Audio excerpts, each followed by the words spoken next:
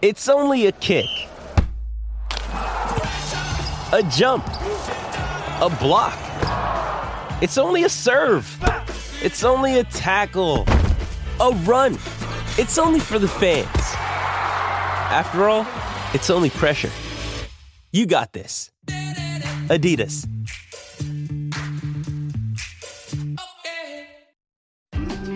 Whatever you've got on this weekend, don't miss a moment in the world of sport. Wherever you are around the country, we've got you covered. This is SENZ.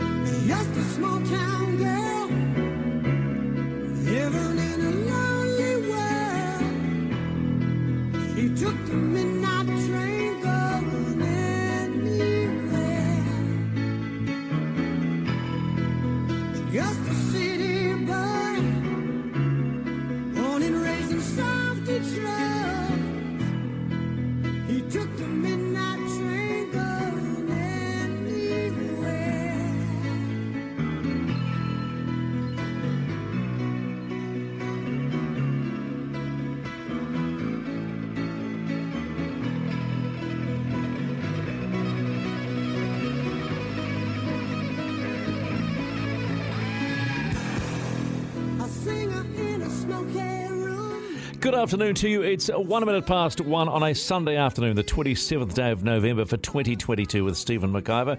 You know the number if you want to talk about anything that's happened over the weekend so far in sport, 0800 150811, or you can text on the Temper Bedpost text line, that's 8833. How about this for a little bit of gossip? We might talk about this later on. All right, have a think about this. Warren Gatland goes back to Wales. Talk already that Wayne Pivac's tenure as the Welsh coach is done after his side blew a rather large lead against Australia and they went down to them overnight. And his record this season for the Welsh is 3-12. There is a story at walesonline.co.uk that says Warren Gatland dismisses speculation on Wales coaching. I'm always saying where there's smoke, where there is fire. If you have some thoughts of that, please give me a call, 0800 150811 on this Sunday afternoon, wherever you are listening around New Zealand or in Australia on the SEN or SENZ app. I'm really looking forward to it. It's a busy old day. A little later on today, we're going to talk to Noel Barkley about some more stunning FIFA World Cup matches out of Qatar. And Sean Johnson, that's right, the Warriors number 6 or 7, whichever way you want us to play it. We'll talk to him after 3 o'clock about how pre-season's going as he moves into its close. I think it's closing on his 15th pre-season and how he's feeling with new team players and continuing to be the oldest guy on the team. So much more to talk about along.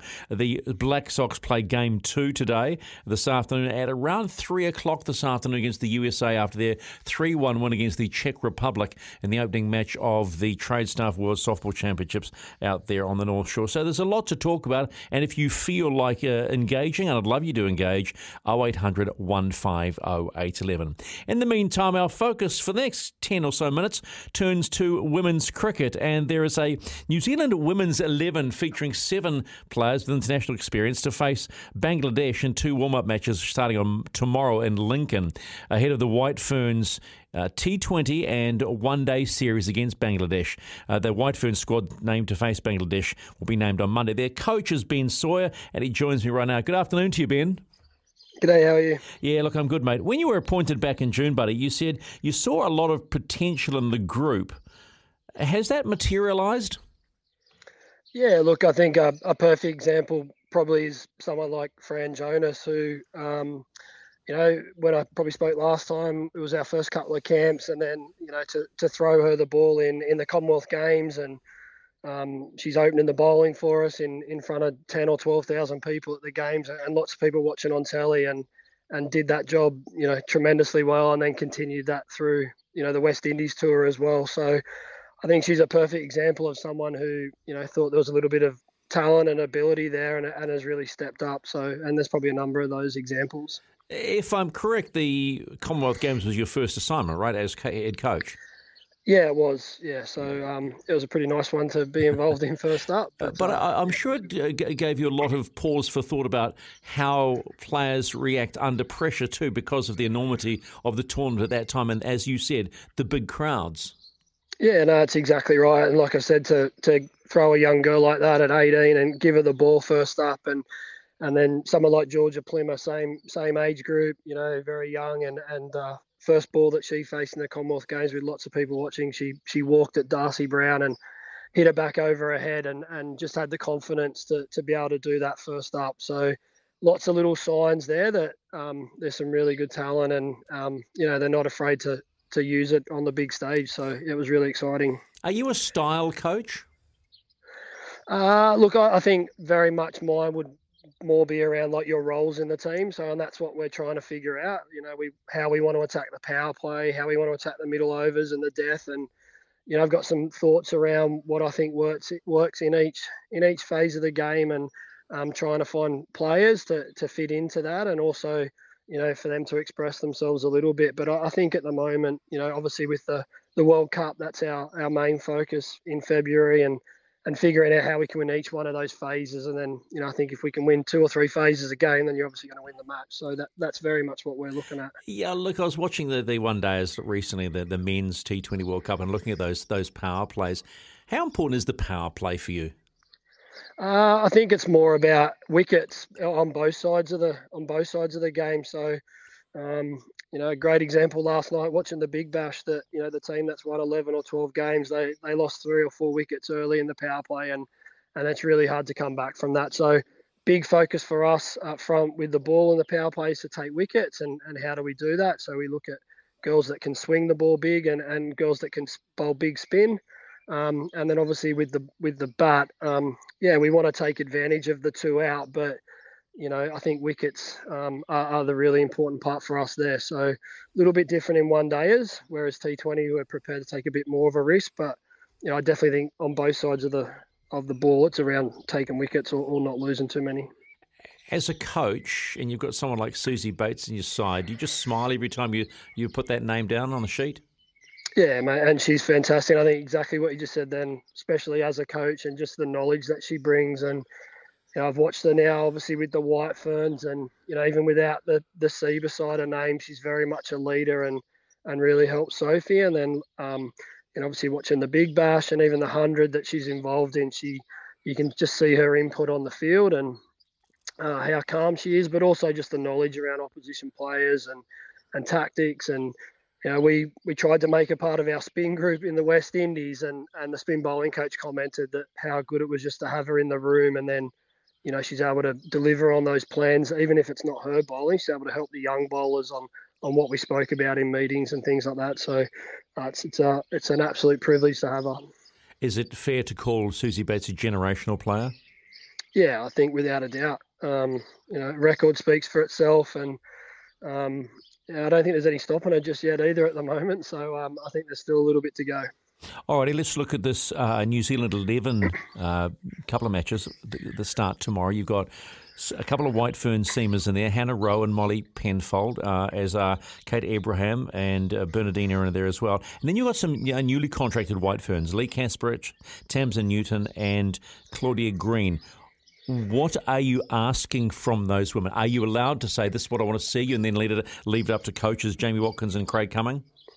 Yeah, that's exactly what I've done. You've hit the nail on the head there. We've spoken about how we want to play as a White Ferns group, the scores that we're looking. So, as an example, we've sort of not noticed, we've done our work, and 160 in terms of T20 wins a lot of women's cricket games. So that's our real focus as a White Ferns group, and I want this New Zealand 11 to have that same focus. But within that, it's up to Jamie and Craig how they achieve that. So there's lots of different ways to do it, but we want all the girls to know that that's what the target that we're looking for. And then the same style of play up front, we want bowlers to take wickets. So the names you mentioned there, Hannah and Molly and Lee, like we want you to really attack up front, and because that's the way that the White Ferns want to play as well. So being new, I guess still new to the role, it's been great just to be able to share those thoughts, and I want everyone across New Zealand cricket, when they represent, whether it's in the New Zealand 11 or for the White Ferns, to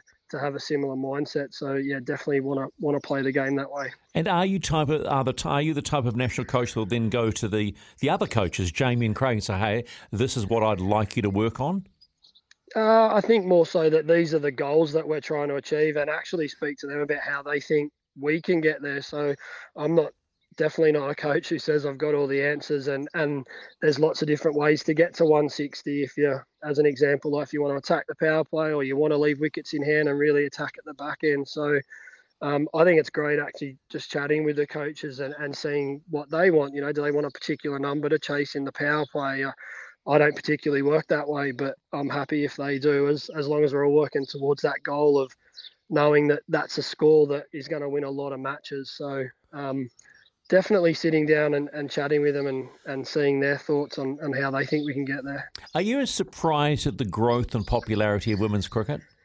Look, I'm not really. I've been involved in it for a long time. It's probably 12, 15 years now, honestly, that I've been involved in women's cricket back with New South Wales Cricket, and I see the work that everybody's put in, and I've been lucky enough to work with some of the greats, even back in Australia with Elise and Alyssa, and just see the work that they put in and how they've promoted the game, and Susie and Sophie and girls like that have done the exact same job here in New Zealand. So in my opinion, they're getting the rewards for the work that they've all put in.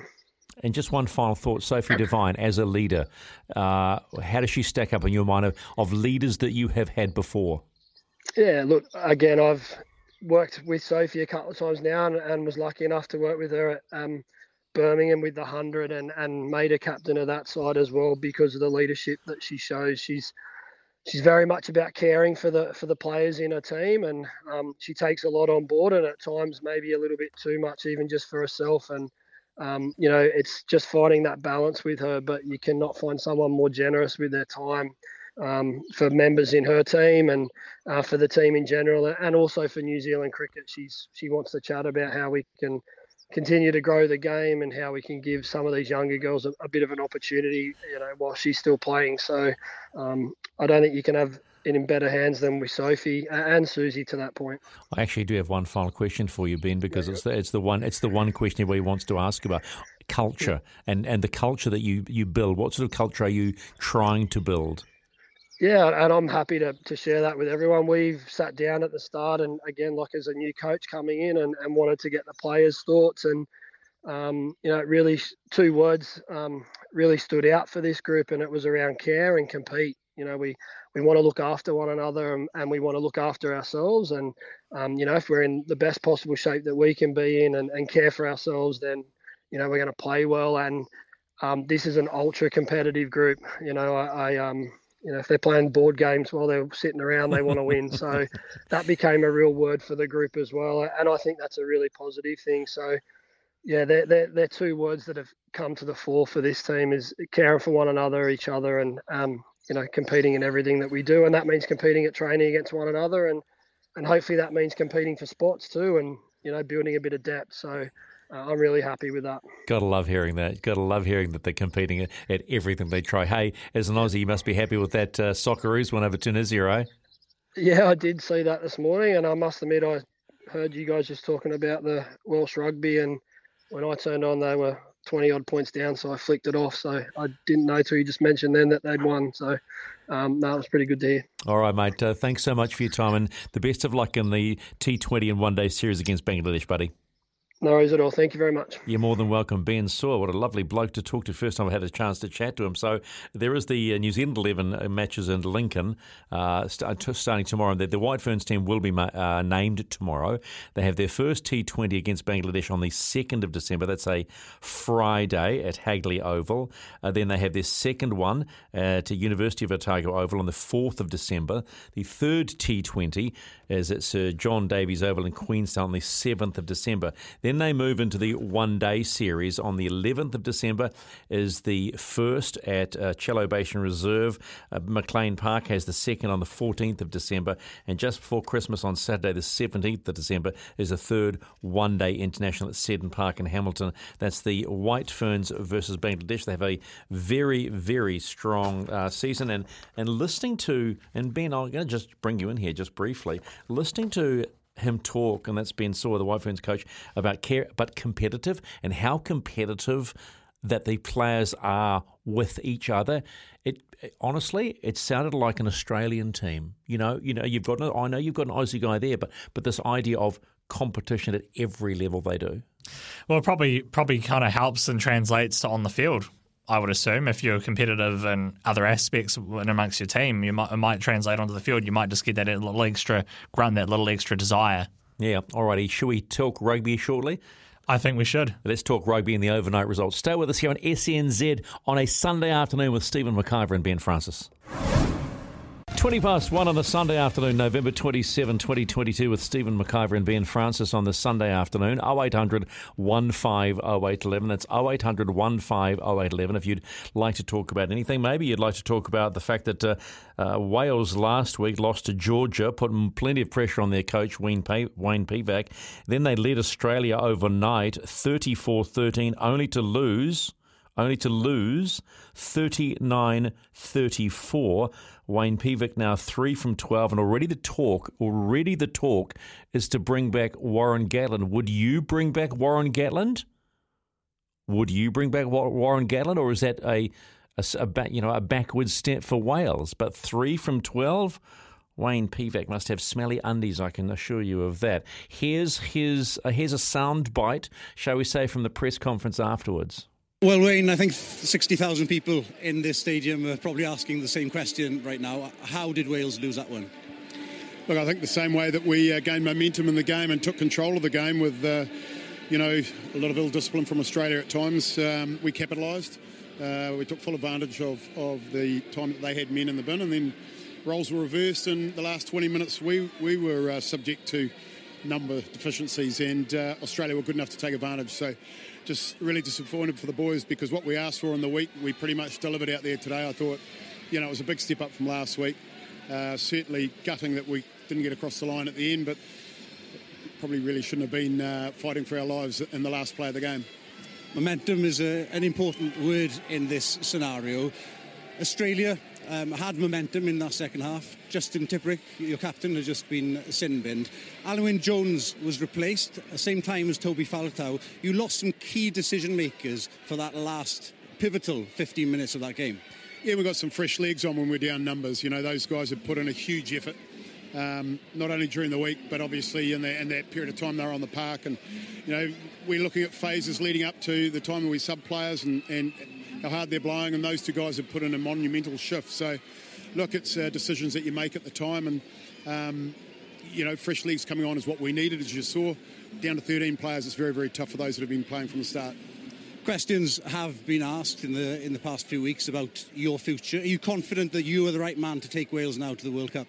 Yeah, look, we've been through a lot in 3 years, and today I thought for large parts of that game showed what we're about, and we've got a few players to come back in. We've learned a lot about a lot of people, and I think now this close to the World Cup, we'd want to see it out, obviously, but that's only my point of view. That's an incredibly positive Wayne Pivac after a season that ended 3 from 12. I've got to give it to him, man. He showed no signs of being under pressure as a coach, but apparently there have been secret meetings about bringing back Warren Gatland for the World Cup. If you've got thoughts on that, 0800 150811. That's 0800 150 And the other game played at Twickenham between South Africa and England. South Africa triumphed in their first win at Twickenham since 2014, 27-13. There was going to be no comeback from England this time around. Their season ended for the first time in a long time with more losses than wins. 6 losses and 5 wins for the English. That final score, 27-13. Here's Eddie Jones. We need to develop consistency. Test match rugby is all about consistency. It's being consistent in your basics. Win the aerial contest when you play against South Africa. When you play against New Zealand, you've got to win the ruck contest. And we just weren't consistent enough in those, in particularly the aerial contests, and we weren't consistent enough in the set piece contest today to put ourselves in a good position. So we've got to keep working hard. Anyone else? How do you find consistency? Why don't you have consistency? Because it's difficult, mate, when you play against good teams. sometimes they take away the things you want to do. And South Africa were good at taking away the things we wanted to do. We've been really fantastic in the air up until today. And for some reason we weren't. And sometimes that can be a system problem in your team, and sometimes it can be just individuals having days off. So we just got to go away, come up with a better way of overcoming when we do we're down a little bit in areas and be able to find other ways to get in the game. We couldn't get in the game today, and that was the most difficult thing. Eddie, you've been very loyal to a lot of older players within the side, and you said you've got to learn to do new things. Does that mean that with 8 games to go, we're going to look at new faces, or new tactics, or new strategies? Well, I don't really understand your question to start with. Yeah, we had 5 guys all under 20 tests playing today. So that's 1/3 of the team is new. So I don't really understand your question, but I'm happy to try to answer it. Okay, well, forget that part of it. In terms, you said that you've got to try new things. Is that going to be strategy, tactics, or selection? Well, I think, as I said, I think selection-wise we're moving in the right direction. We've got a number of good young players coming through. I think a number of guys who've been out are coming back again to be in better form by the World Cup, so I think we're in the right direction. In terms of strategy is an interesting word in rugby. We want to play to our strengths, and sometimes you're allowed to play to your strengths, and sometimes you've got to find another way to play. So we're always looking to see how we can become more adaptable in that area. You'll go into 2023 as outsiders for World Cup now, off the back of this year's record. How do you feel about that? Well, I don't really feel about it anyway. Yeah, the only thing I feel about is preparing the team as well as I can, and I don't really care what other people think, mate. I know you do, Nick. So if there's any better way to answer it, I will, mate. Let me know. I love an honest Eddie. I love an honest Eddie. I don't care what you think. He's the coach who's doing his job, and he's basically saying, ask me a question. I love how he says, I didn't understand the question. Yeah, ask a question that makes a lot of sense. What do you think? I mean, I've been reading the reports in the last week or so about people saying, don't let Scott Robinson leave England without giving him the English job, and that Eddie's being lined up for a 6-year deal to coach the US of A. So much to unfold over there. I'm one of these people who says, I'd like to see Scott Robinson go and coach England. It's 1:27, the FIFA World Cup. We're going to talk to former All-White Noel Barkley next here on SENZ. 1:32 on SENZ and the SEN app, wherever you are around Australia and New Zealand. Welcome into this Sunday afternoon with Stephen McIver. Graham's on the line, 0800 150811. I think he wants to talk about the coaching situation in rugby, don't you, Graham? Yeah, it'd be good, Stephen. How are you, mate? I'm good, thank you. Yeah, no, it's I don't think we've ever had at any one time in the history of especially professional rugby in the world, since the 90s, so many coaches hanging sort of by a thread, or, you look at Ian Foster here, dare I mention it, and then you got Dave Rennie in Australia, and Eddie Jones, and, now Wayne Pivac, he's, I'm pleased for him, managed to pull one back last night. So, but Gatland's being talked about now as Warren Gatland, one of your Waikato boys. What do you make of that? We know that the Wales can be pretty ruthless because they are like they like success, like anything, and they don't mind chopping and changing.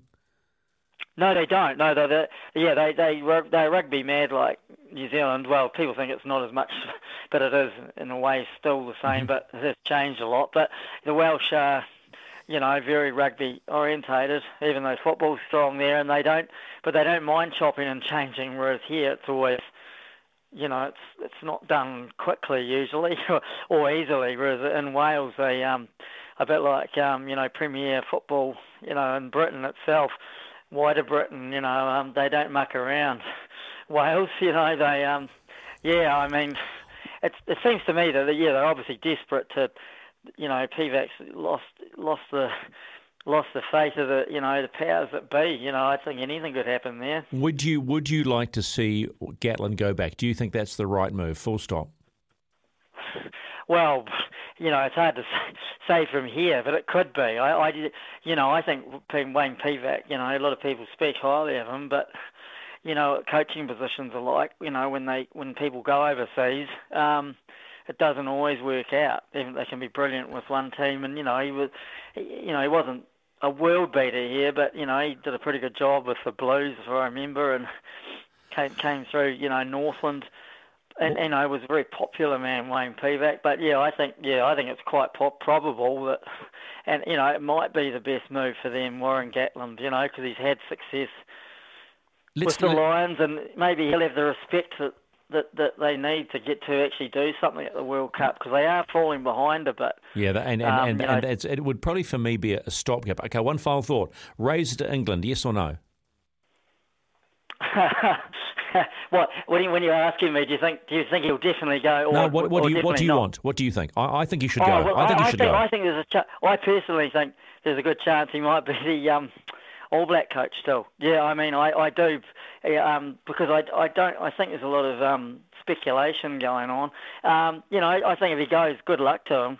He goes because we've got one more year with him here at the Crusaders. Obviously, we all love him, and. Well, you might not. You might not. You never know. Oh no! Always, he's a man that we hold in the highest esteem, and he's given it a good nudge with trying to get the All Black job. So all right. If he goes, but I still think he could get there. Because there's a little bit of water to go under the bridge with these appointments. I'd like to see him go to England. Graham, thanks for your call as always, mate. 0800 150811. If you've got anything to talk about, okay. Time to turn our attention towards the FIFA World Cup. And overnight, our cousins across the ditch got their first win, puts them second in the group. Australia versus Tunisia. Goodwin gets a crossing, takes a deflection, and it's on target!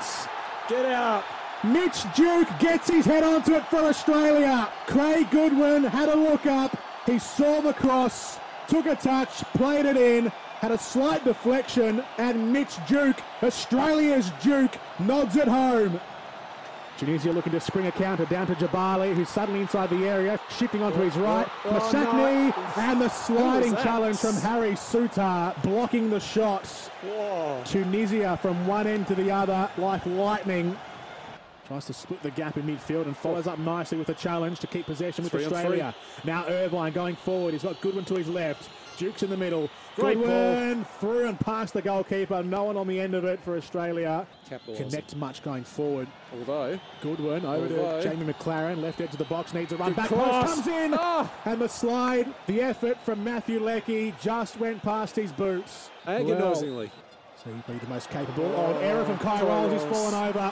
It's comical for Australia. Sutar to come across. Oh, again, Harry Sutar. He's done well, Harry Sutar, to recover. Legs.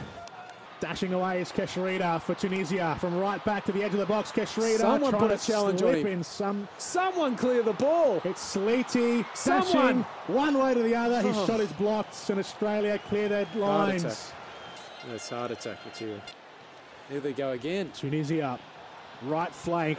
Keshrida advancing, cuts the cross back in. Khazri with the shot. Saved. It was straight at the goalkeeper. Matt Ryan dives on it. He's a magnet, Matt Ryan, all of a sudden. Oh, yes. And the final score, Australia 1, Tunisia 0, which means Australia sits second behind France in Group D. France have already qualified for the knockout rounds. We'll talk more about that in a moment. With Noel Barclay, played 20 matches. He I think scored 5 goals and joins us around. G'day, Noel. How are you? I'm well, Stephen. How you doing? Yeah, I'm good, mate. Do you believe that result we just heard? It won't please everybody, but I've got a bit of a soft spot for Australia winning. One, because it's sort of, they're our closest neighbours, and obviously we've had a couple of games against them lately, and it was pretty close.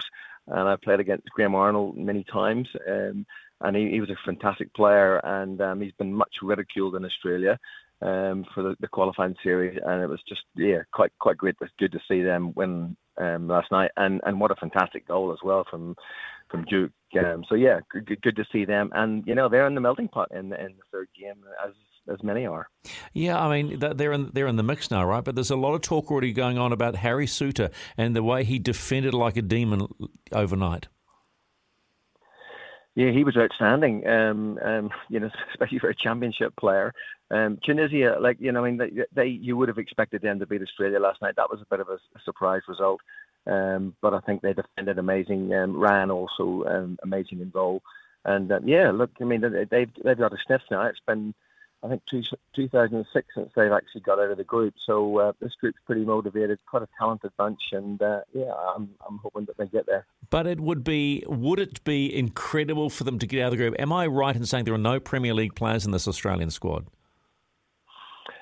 Yeah, absolutely. And they're all over the show. I mean, quite a few of them are sort of still. I mean, Goodwin's still playing in the A-League, for Adelaide. So, they're all over as is Lecky, So you're just like they're a bit of a mixture, like we are, players from all around the world, MLS making up the numbers, and here they are competing, and they did really well against France, and who's going to stop Mbappe at the minute? It's almost unplayable, and they found that out, and again it was the same again this morning.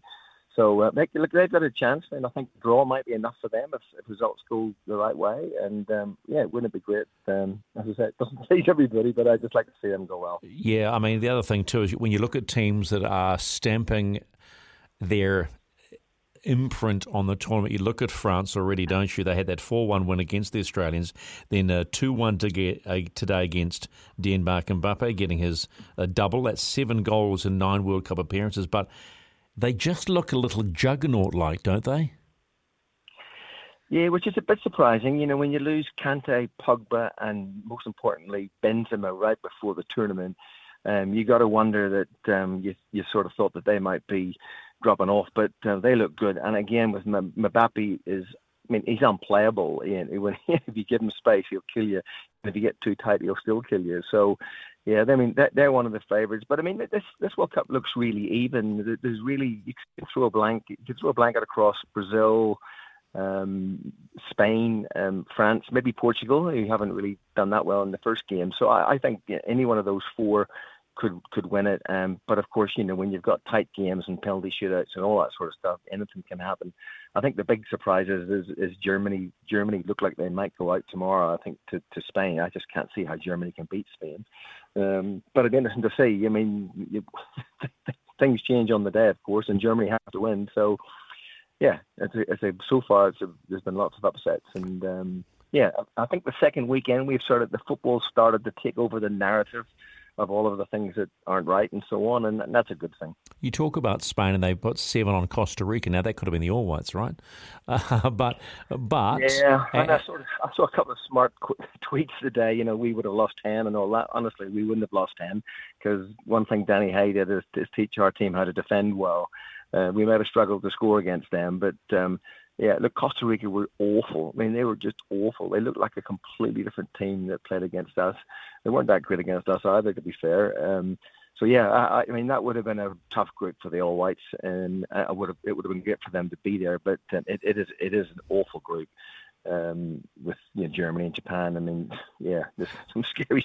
They could get absolutely murdered, Costa Rica, if they don't man up. Yeah, but talk to me about Japan. That result. Do we they're calling it one of the, apart from the Saudi result against Argentina, they're talking about that as being one of the great upsets. But from your knowledge of Japanese football, is that such a big result?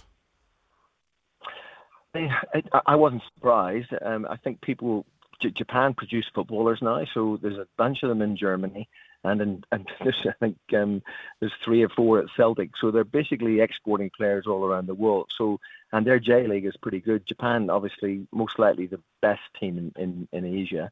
So, they're in the top 20 in the world. So it wasn't a surprise to me. This team really hasn't performed that well, and they look beatable, and they're not great at the back. And they don't really have that star quality that they had before. So for me, it wasn't a surprise. All right, let's talk about Group C.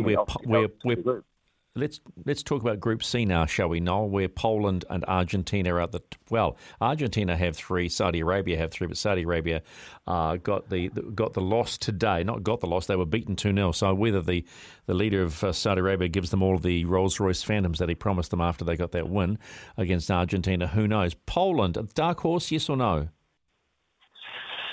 No, I don't like Poland. They were lucky. I love how you say that. Mexico. Nah, don't like Poland. Yeah, and I don't like. Lewandowski and +10 really. He missed a penalty there, which would have meant they'd been in 6 points. I think they've missed the boat. I think they lose against Argentina.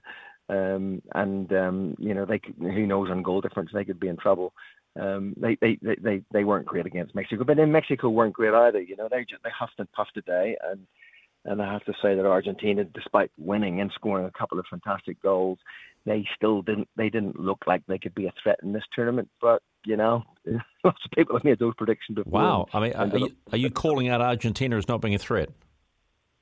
Yeah, absolutely. I don't think they haven't. I mean, apart from Messi and Di Maria and touches today, they look pretty blunt. They just wore Mexico down, and it took a bit of brilliance. I can't see how they can win that tournament. I mean, Brazil have got 3 or 4 100 million pound players on the bench. I mean, it's an embarrassment of riches, and I just think when it comes to the crunch, despite the passion between both those nations, I see Brazil being way on top. When you look at someone like Messi, I found this stat. I want you to tell me about the stat. Tell me about, I mean, it'll probably be an obvious answer about this, but out of this game, have a listen to this. 88% pass accuracy, 64 touches, 36 completed passes, 1 key pass and key assist, 1 goal, and 8 ground duels won. Has now scored 8 World Cup goals, as many as Maradona did. Tell me what you think of this player. That's one game, and he's done many, many more in the various leagues that he's played of. Where does he sit? I'm a bit of a Ronaldo fan. So oh my gosh! Ahead of him because I'm a Man United fan. But like I think they're both incredible. I mean, Messi's just equaled Maradona's goal scoring record, same goals, same number of games. And Messi's still going, right? So he's not finished yet. And I mean, despite the fact I don't think they'll win the tournament, he's still got a big part to play. They're sort of a bit lost without him, and he plays.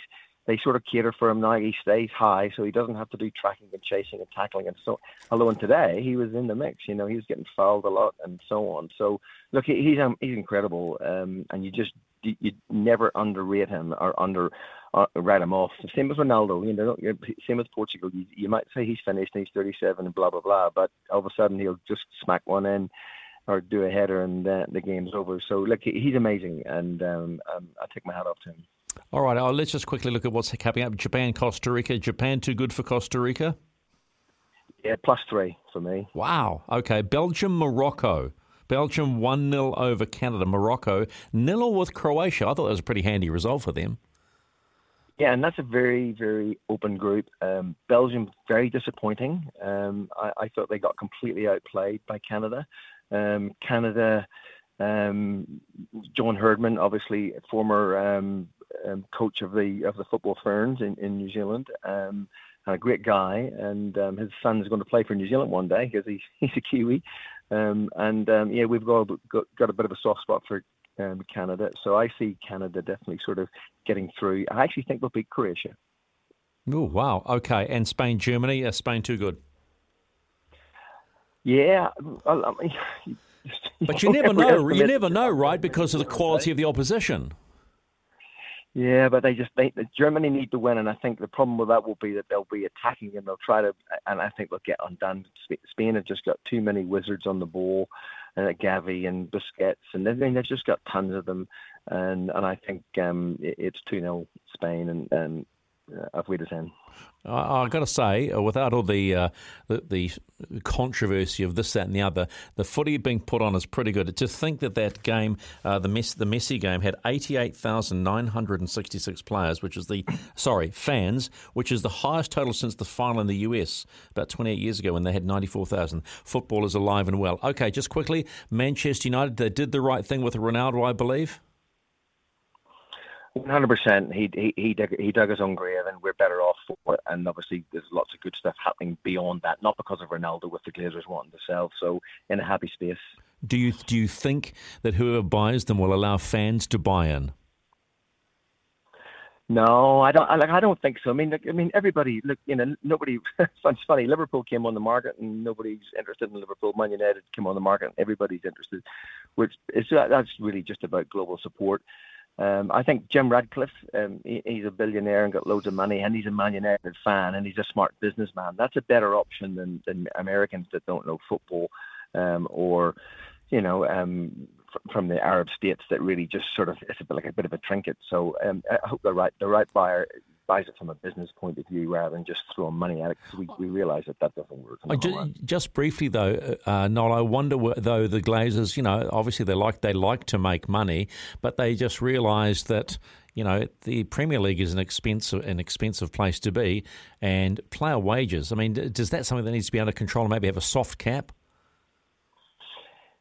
Yeah, I've always thought that, but unfortunately the TV money keeps going up, and it makes the whole thing sustainable. I mean, I think what they've got to now, I mean, they're so hated and ridiculed, and obviously for the last 17 years it hasn't bothered them. But when you bought something for 500 million, and all of a sudden it's worth 5 to 9 billion, and these guys are getting on, I mean, they're not young, so take the money, So they've done great. I haven't put a penny in, and they've taken $500 million out. So yeah, Man United fans will be very, very pleased to see them go. Mate, I appreciate your time as always. Did you enjoy the Women's Rugby World Cup and your role there? Oh man, I'm still on a high, and I struggled with the first week of the football because I was still, watching Ruby Tui on clips and videos and picking up the medal that they gave her in Monaco, and it was just the most amazing final. I've been to 8 World Cup finals, and that was the best World Cup final I've been to. It was just a great thing for women's professional sport and a real game changer, and privileged to be a part of it. All right, well done, mate. Appreciate the time as always, Noel. Cheers, Stephen. Have a good day. Yeah, you too. Noel Barclay, former All White, giving us his thoughts on Manchester United and of course, the FIFA World Cup, which continues. And don't forget you get commentary here on SCNZ as well. It's 10-2. Heading towards 1:55 on a Sunday. G'day to Jason over there in Melbourne, Victoria, who's listening on the SCN app. And if you are listening in Australia and you want to comment particularly about the win against Tunisia, feel free to call us on 0800 150 811 or however you do it through the... How do they ring us from Australia, mate? What do they do, Benny? The very cool thing with the app is if you go on the SNZ frequencies, there's actually an option to call and text. So if you are in Australia, you just hit that button for the call or text. It will come up with the number or whatever, and you're through. We get quite a few people calling through. Okay, so if you're in Australia and you want to talk about the win against Tunisia in the World Cup, feel free to call us this afternoon here in New Zealand and have a yarn. Coming your way after 2 o'clock, we're going to talk to former Black Sox skipper Rhys Casely about day 2 and the Black Sox form so far. One match, one win. They play at 3 o'clock this afternoon against the USA. And we'll also talk to Brad Mosens, midget legend. They had Speedway last night at Western Springs, and they've got a lot more coming your way over the summer. So there is a lot to talk to. Plus, we'll get some thoughts from Graham Arnold after that win against Tunisia in the World Cup. So there's a lot coming your way, and you can be a part of it. 0800 150 0811, or you can text on 8833.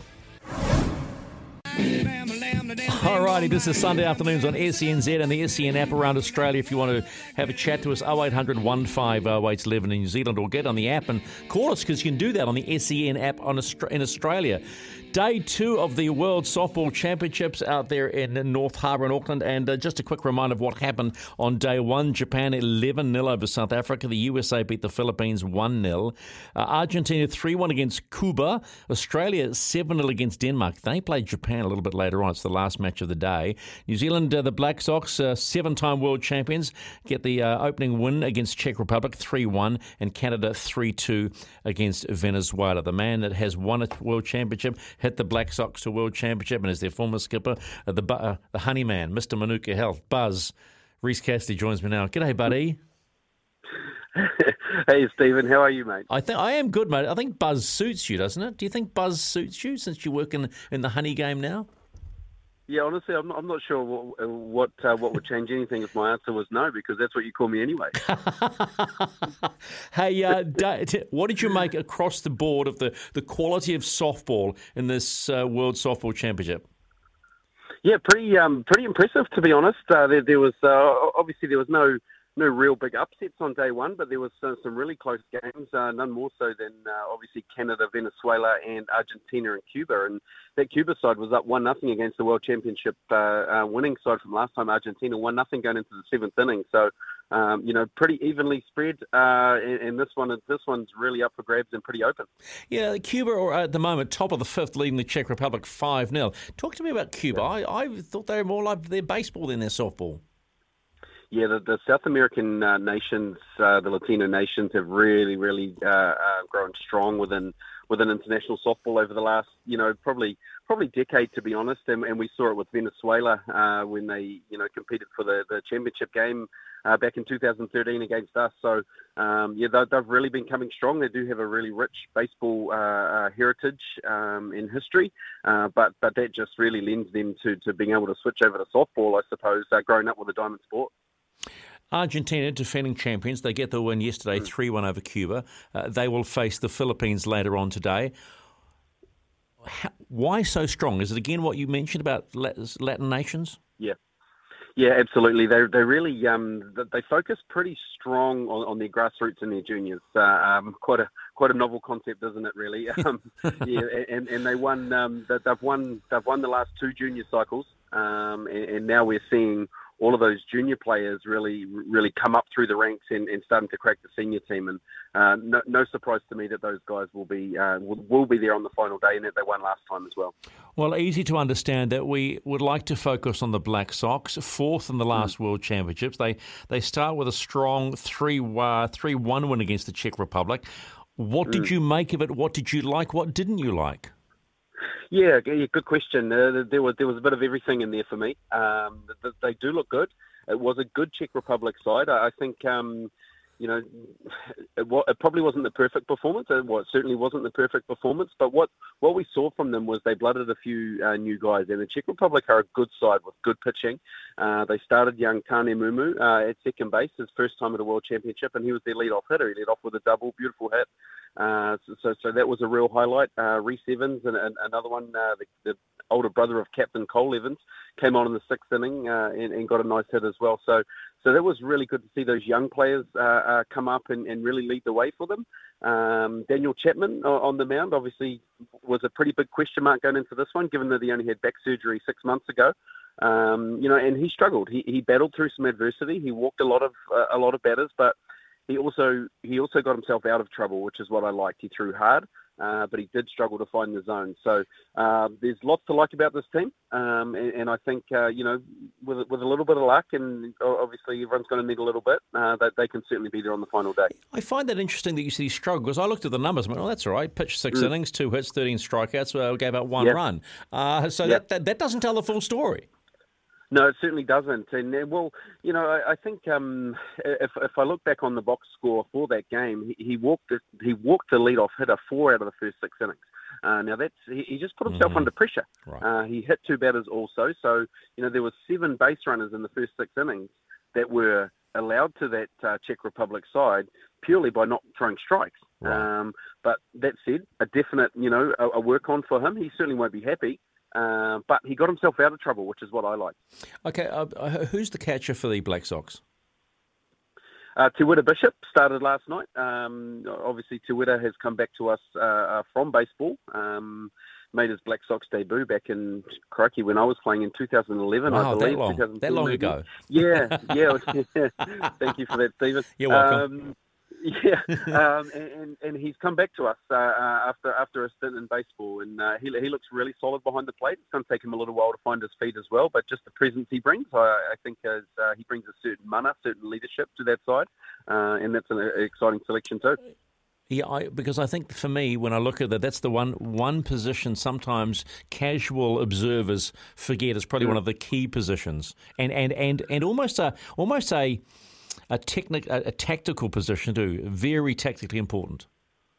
Hugely tactical. I mean, if probably of relevance at the moment, the Football World Cup. You're not going to win too many games with a bad goalkeeper, are you? And probably similar in a softball game. They're not often seen, but out on the diamond and out on the field, often heard from. All right, let's talk about who they play today. They're up against the USA. They went down. They won. Philippines 1-0. USA, notably a baseball nation, but also as you've played in the New York region, you know how strong softball is in certain areas. What do you make of this showdown today? And do New Zealand have to be careful? Absolutely, it could be a real banana peel for our boys today. The US has put a lot of energy back into their men's program. Obviously, they have a professional women's league over there, and it's huge within the college arena in North America. So, they've put a lot of time and resource back into the men's program, and they have a really, really good defensive and hitting lineup. Their pitching is their big question mark. And that's where the Black Sox, I think, today will look to really look to overpower them, is with their on the hitting side. I get the impression you're undecided about the Black Sox. I know it's only day 2. There's a long way to go, right? I get all that, but I get the impression that you're not convinced at this point. Am I being too harsh? No, I don't think you are. I think what I am convinced of is that when I look at the teams on paper and I match up the top 5, 6 teams, and there truly is 5, 6, 7 teams that could win this thing. Do we stack up, and are we as good, if not better, than all of them? My answer to that, I'm pretty firm in that it is yes. We still have the best hitters. Our big question mark is with our pitching. Especially with Daniel Chapman just coming off back surgery now. Between him and Josh Pettit, can they win a big game, and will they win a big game? Absolutely, they can. And I mentioned before that they're going to need a little bit of luck, but so is everybody, right? This thing is really as wide open as I've seen it, to be honest. Wow. Okay, so if it's that wide open, and you've seen what teams doing, do you like the looks of Japan? And what about our perennial enemies who we beat 6-5 in that Palmerston North warm-up, Australia? Do they look as strong as they've always been? Yeah, they do. So Australia ended up winning that tournament down at Palmerston North with the top 6 sides. So again, they've still got Adam Folkard there now. What could really hurt them is Folkard he hurt himself yesterday in the second inning of their hit out against Denmark. He came off and he was icing up his arm. So that could be a huge blow to them if Adam is not able to go or participate any further. He's a battler, mate. He's a horse. He will go where he can. He'll go until he breaks. But can he be effective? I'm not sure. Yet to be seen. So they're going to be strong. They've got some great hitters. And to answer your question, read Japan. Those guys are just scrappers. They will be there on the final day. Yeah, the Folkard situation, does it remind you of your situation back in 2013 when you were a bit busted and still got the win? Yeah. I mean, I guess it does. And speaking with the Australian manager yesterday after the game, him and I had a sit down and a good chat, and he was sort of telling me they've been nursing it for a little while with Adam. So he's obviously come in with a little bit of a niggle. He's not getting any younger. His shoulder's got a lot of miles on it. So that's something that they're going to have to nurse through. But pitching's obviously a little different than hitting. And if his arm is hurting him, it's his pitching arm.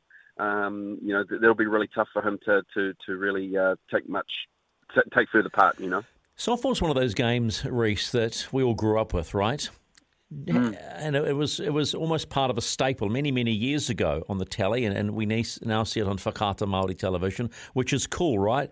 But have you in the last, since the last time we worked together in 2013 with the World Cup, have you seen a growth in the game globally? Yes, absolutely. And what we've seen is a lot of nations that never used to compete, and it used to be almost warm-up games for these bigger sides. You take the Czech Republic yesterday, the Black Sox having to really start their top side against them. That's almost unheard of for many years ago. Yeah. All these South American sides. So in terms of the growth nationally, I think we've held a steady number, and we still have the same playing numbers that we used to have. But the talent has just grown and spread throughout the globe. Alrighty, let's talk about something that you love, finding areas, finding for manuka trees for honey. How's that going at the moment, pal? Yeah, we're getting right into our busy season actually. So obviously, as the summer comes on, the flowers start to explode, and as the heat comes with that, the nectar comes also. So that's when our bees need to get out and feed on that beautiful manuka nectar, and all of our beekeepers and management team are out placing hives all around the country at the moment, mate, in some pretty special places. So it's pretty cool. That was my next question. I still remember this lovely discussion we had about you telling me that it was in the Marlborough Sounds. Am I correct? You had a friend, but you had to take the bees in the morning because they had to be asleep, and you had them on barges and things like that. Yep. So is that area still running? Yeah, it is. It's a little island called Poanui Island down in the Pelorus Sounds. Well, it's actually not little. It's about 5,000 acres. And yeah, funnily enough, you asked about that. We just placed that one a couple of days ago. Took the hives across from Blenheim on a barge. Oh wow! And, took the vehicles across and drove them all around this island, and they'll be there for the next probably 6 to 8 weeks. And hopefully we get some good weather and they can make some nice honey for us. Oh, okay. So you've just taught me something. So you get them there, they produce, and then you bring the hives. Then you take the hives away. Yeah, we take them back to what we call wintering sites. Not technically wintering, but just off-season sites. So the bees need food and forage to be able to sustain their hive and their queen. So once the manuka flower is gone, generally speaking, there's not a lot of other resource around these manuka farms or areas for the bees to feed on. So we need to get them back onto another flow, so to speak, so we call it. And that could be any nectar resource. So we need to get them to keep them healthy. That's where we've got to take them. In your wildest dreams, did you ever think that you'd be searching for manuka to find bees? No, absolutely not. I tell you, I knew very little. Had some hives at my place when I first came into this industry, but man, what an eye opener, and what an amazing creature the honeybee is. Just learning about the nature aspect of it. What Mother Earth provides to us on a daily basis. It's pretty neat, and I'm blessed to work for a great company in Manuka Health. Okay, I got one more question. What's the other craziest location that you found?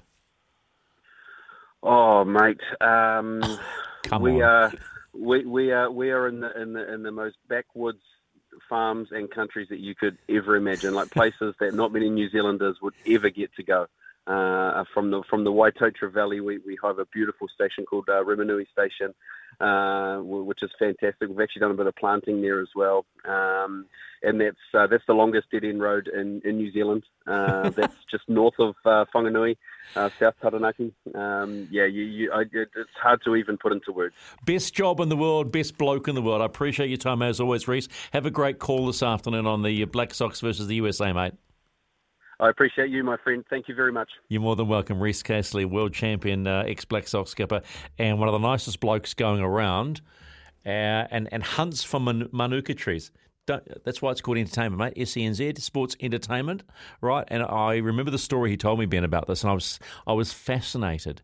Like he just repeated, they've put the bees back on the barges to go to this little Puanui Island in the Marlborough Sounds because he knew a mate who had a small station of 5,000 hectares, and so they have to take the bees there to keep them quiet because they're sleeping, right?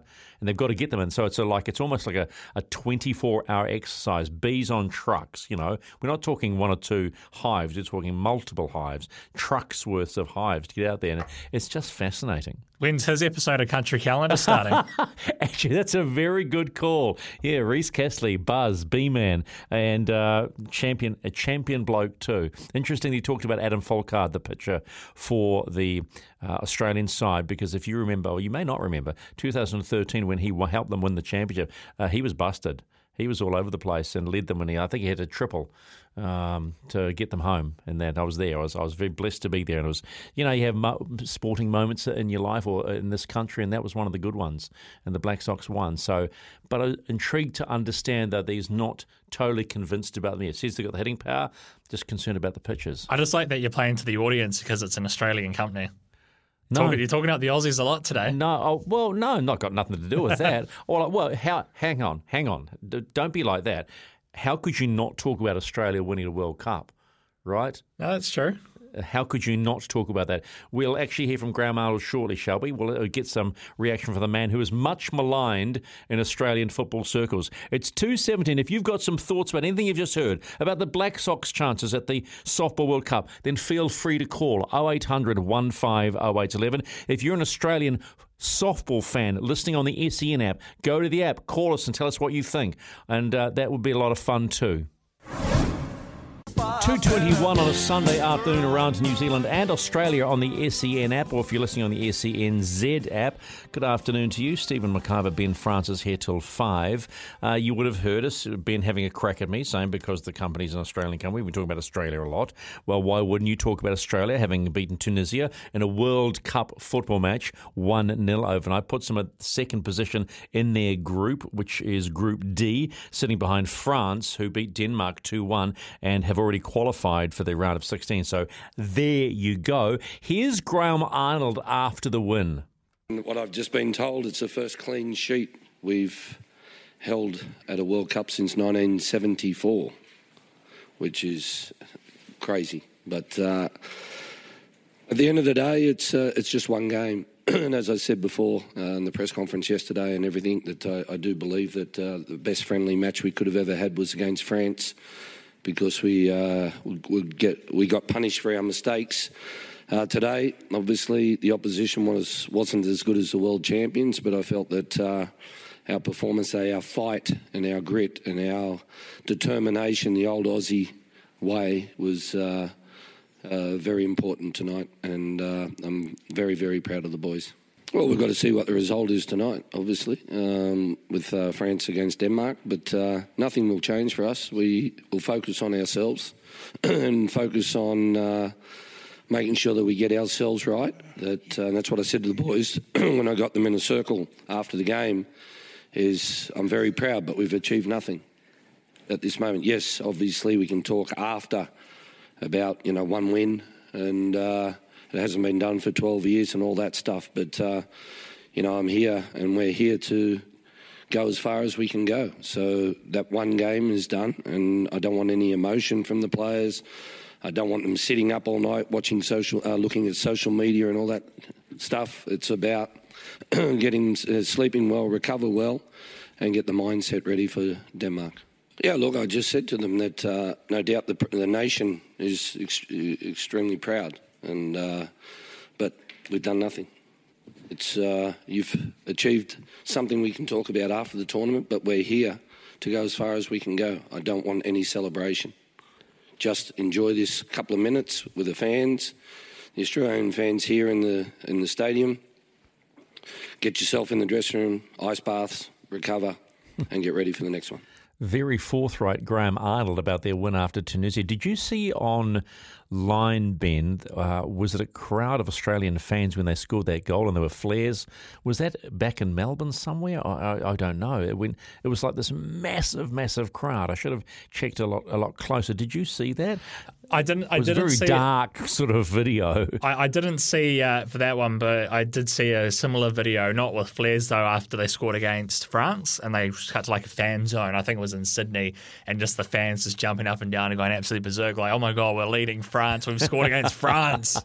That Harry Souttar, were you saying he's come back from an ACL injury and not he's qualified for Australia through a grandparent? Yeah, so he's Scottish born, and I think he's currently, last time I checked, he was at Stoke City, and he qualified through a grandparent. And last year during the World Cup qualifying, he did his ACL, and he's just made his comeback. And what's the reports on the game is how immense he was, and they reckon that he's going to be one of these guys now who Premier League clubs might start looking at that next jump up. Yeah, I'm always mindful of what Graham Arnold just said. One game, got to keep doing it, because yes, it is a World Cup. But the likes of the Premier League clubs and the La Liga and all those, they are far more brutal, and so many more games. It'll be interesting to watch. It's 2:26. The other big result of the day was the team that beat them in the first round. Was Argentina, who Noel Barkley, who was our expert on earlier today, said he doesn't believe they are good enough. They are good enough to win the World Cup. But this is what they did to Mexico. I don't think the Mexicans can live this deep, Daniel. Trouble brewing.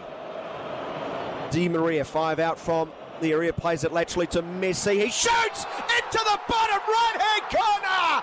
A goal from the heavens from Lionel Messi. Argentina 1, Mexico 0. Well, you can't live deep against a side that contains the talent of Lionel Messi. Picking up the ball 20, 25 metres out. One touch and strike into the bottom corner of the net, giving Ochoa no chance. Messi magic. DePaul will take short to Messi. Now finds a brilliant strike from the left-hand edge of the area into the top corner. A quite magnificent goal by Enzo Fernandez, announcing himself to the world. And Argentina have beaten Mexico by 2-0. How about that, eh? And you don't think they can challenge? We shall wait and see. 2:27 now. You would have heard Noel talk about John Herdman. He was the former Football Ferns coach. Well, he is now the Canadian men's head coach. Remember, they lost their opening match to Belgium 1-0, so they will face Croatia. And we picked this up as he looks forward to that second match. Yeah, super excited for a huge match tomorrow. Our team light, bright and clear, ready to go. And it's going to be a defining moment for, I think, Canada in this World Cup. It's one of those do-or-die games now that we have to perform in to stay at the World Cup. So pretty excited, to be honest here.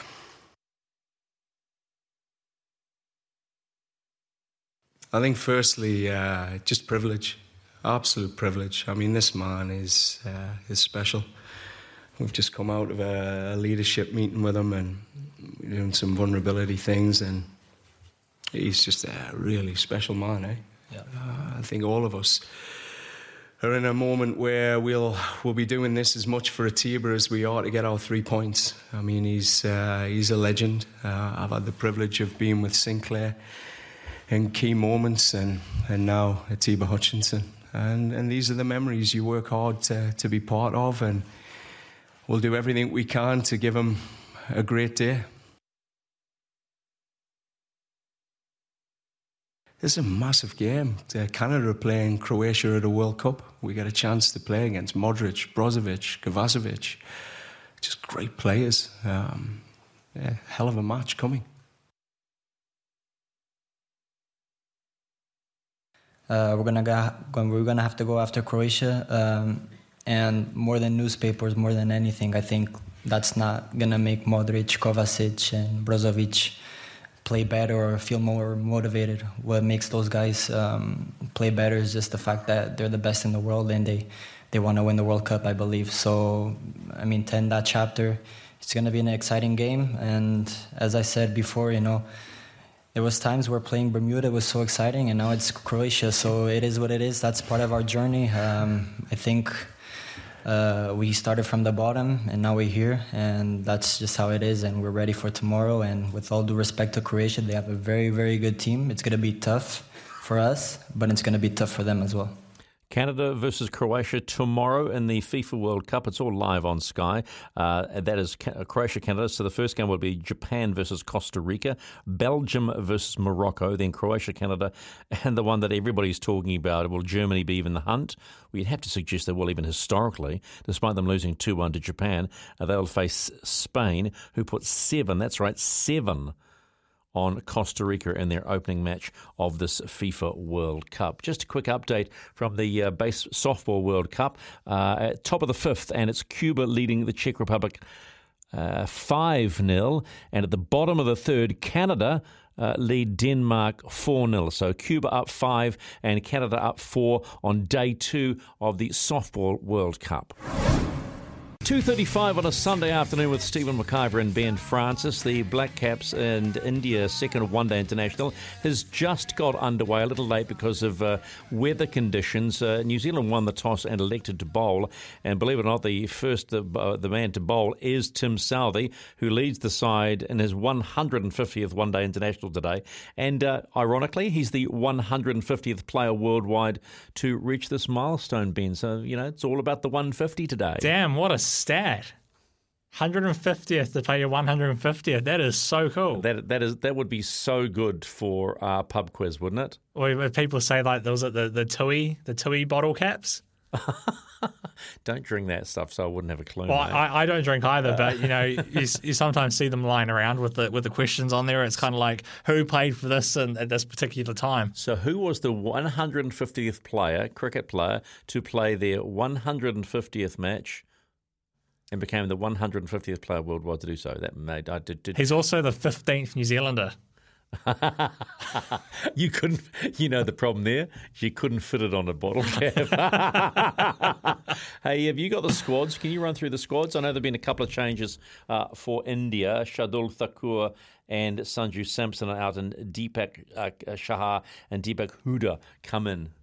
Yeah, so a couple of changes to both sides, as you said there. I've got the Black Caps one up in front of me, so I'll start with that one first. Just one change there, which is Finn Allen, Devon Conway, Kane Williamson, Daryl Mitchell, Tom Latham, Glenn Phillips, Michael Bracewell, which I guess is not a huge surprise because of the wicket there at Seddon Park. Grant Elliott was saying yesterday that out of all the pitches where you probably would play an extra spinner, it would be in Hamilton. So he comes in for Adam Milne, and then you got Mitch Santner, Matt Henry, Tim Southey, and Lockie Ferguson rounding out the 11 there. And then for India, you've got Shikhar Dhawan and Gill, who are opening the batting there. They've both got 1 run apiece after that first over. You got Rishabh Pant, Yadev, Huda, Sundar, Deepak, Imran Malak, Ardeep Singh, and Chahal round out the Indian 11. I tell you what is interesting about the cricket. Now, I'm not a huge cricket follower. I do love the limited form. I'm not a purist, right? I make that quite open. But the whole Martin Guptill versus Finn Allen thing, I feel for Martin Guptill, right? I know he hadn't been in great form, but Finn Allen hasn't exactly covered himself in glory either, right? So is this about moving towards the One Day Cup next year? See, and I was intrigued to see that Martin Guptill picked up a contract as one of the Melbourne Renegades for the Big Bash, which I think is really exciting for him because he like Trent Boult, is going to put himself on that circuit, which you can make a pile of cash and fine, but also make himself available. But I've always, Martin Guptill, every player has moments where their form doesn't necessarily, come to the party, right? It's as simple as that. And I feel for the man his wife calls Guppy. Yeah, from the sounds of it, it was one of these opportunities which kind of came up, and I guess you just have to take. Well, I don't know, because it obviously, because he was dropped for the series, right, this series, there must have been things in the background. I don't think things just happen like that. He must have known that he would have been told. I think the communication's probably fine. Stead would have quietly said, hey, mate, this is where we're at. And then not getting any time in the T20 World Cup, barring a little fielding and bringing on the water, right? Yeah, so yesterday also on the Saturday session, we had the high performance of New Zealand cricket, Brian Stronach, and he pretty much said, who are we to stand in the way of Martin Guptill at kind of this time of his career? But wow. He also, is that damning or what? It is. Is that not damning at this time of his career? Pretty much, just thinks, just make that. It's kind of like All Blacks guys that go overseas at the back end of their careers and just want to, make a little bit more pocket money before they hang up the boots. But the guy has given so much to that white shirt and black shirt and still can perform. Maybe I've misread this completely. If you want to give us a call and even think, do you think Martin Guptill was hard done by? Do you think Martin Guptill was hard done by in not being picked and then deciding by choice? Remember, he did it by choice to go and hop on the whole limited overs bandwagon. Then feel free to call me on 0800 150811. That's 0800 150811. India are 7 without loss at the moment. Which is not bad because they haven't even completed one over yet. So that's pretty handy to say the least. And I've got to say, just on a completely different tangent, isn't it good to see with the ASB Classic back in the first week of January, starting the 2nd of January, that former US Open champ Emma Raducanu is coming to town as well. So that's pretty exciting. It's 2:41. Last night was the first night of proper racing at Western Springs Speedway. The Speedway season got underway, I think, a week back at Waikaraka Park, which had a demolition derby last night. So that's. But last night it was back at the Springs. The internationals were there for the sprint cars, but also the midgets, and 3-time New Zealand Midget Grand Prix champion and 2-time North Island champion in the midgets, Brad Mosen, picked up a second in the feature race, and he joins us right now. G'day, Big Bad Brad. How are you? Yeah, good, thanks. How are you? Yeah, I'm good, mate. Was it nice to be back at the Springs first of all? Yeah, of course. It's always good to be back at Western Springs. It's our home track, and it's where all of the family sort of comes to watch us race. So yeah, it's good to be back there. Obviously, we had the first night, we sort of had to cancel that because of the concert and the ongoing issues with the council, but it was great to be back, and we had a great crowd, and it was great racing, so very good. How are you feeling about the upcoming season, Brad? Or the season, full stop, should I say? Yeah, I'm feeling really good. You know, I'm in a good position. I've teamed up with Wayne Green from Greenway Racing, and this is our third season, and things are really clicking. So, yeah, we're in good shape. You know, we've ran first or second every night this year so far, and obviously second last night, like you said. So we're in a good spot. We've got a few things to sort of iron out, but very minor, and we're pretty much challenging for the win each night. So things are going really good, and it's going to be good. Well, speaking of challenging for the win, I was told last night there was a last lap lunge, but just couldn't get it done, and Aaron Hodgson got the cash. Yeah, young Aaron. He's a young, talented, up-and-coming driver, so he's paired up with a good team. So he kept us honest last night, and I threw every old boy trick that I had at him, and he counted everything that I did, and he just had a quicker car in the end. So we ran second, but we've got some room to improve as well, so we should be all right. Okay, Brad, before you throw out the old boy trick, how old are you? 35. Okay, yeah, that's fair enough. Yeah, I'm a veteran in the midget ranks. Me and Pickens, we're the two old boys now, so I can say it. And I heard Michael returned from his time in the USAC and ended up winning the sprint race. Is that right? But rolled his midget early. Yeah, he had a praying early in the midget, and they couldn't get it repaired, but they got back out in the sprint car, and he went and dominated that feature. So he's on hot form, and yeah, I'm sure if he was in the midget race last night, he would have been mixing it up with me and Hodgson as well. So something to look forward to next weekend. People love rivalries. Has it always been you and Michael Pickens? Yeah, as long as I can remember. And then there's been guys like Shane Alec and now Aaron who have came and mixed it up. But historically, at least in Michael's era, it's sort of been me and Michael. He's obviously had a little bit more success than I have, but for the most part, it's been him and I mixing it up. Yeah, so he's been a great rival, and yeah, he keeps me honest, and from time to time we keep him honest, so it works well. Yeah, and let's be blunt about this, and you've said it, Michael has had a lot of success, and as a driver opposing him, what are the things that sets him apart? He's always put himself in the position to win. So in racing, you know, obviously the driver gets all of the glory, but there's a lot that goes into it. You've got to be with the right team, you've got to have the right crew chief, you've got to have good equipment, and you've got to be in the right mindset as a driver. So he's always been good at being with the right team at the right time, and I've sort of felt like I've been one step behind until, well, I've had a few times when I haven't been one step behind, and we've been really competitive, and now it's one of those times.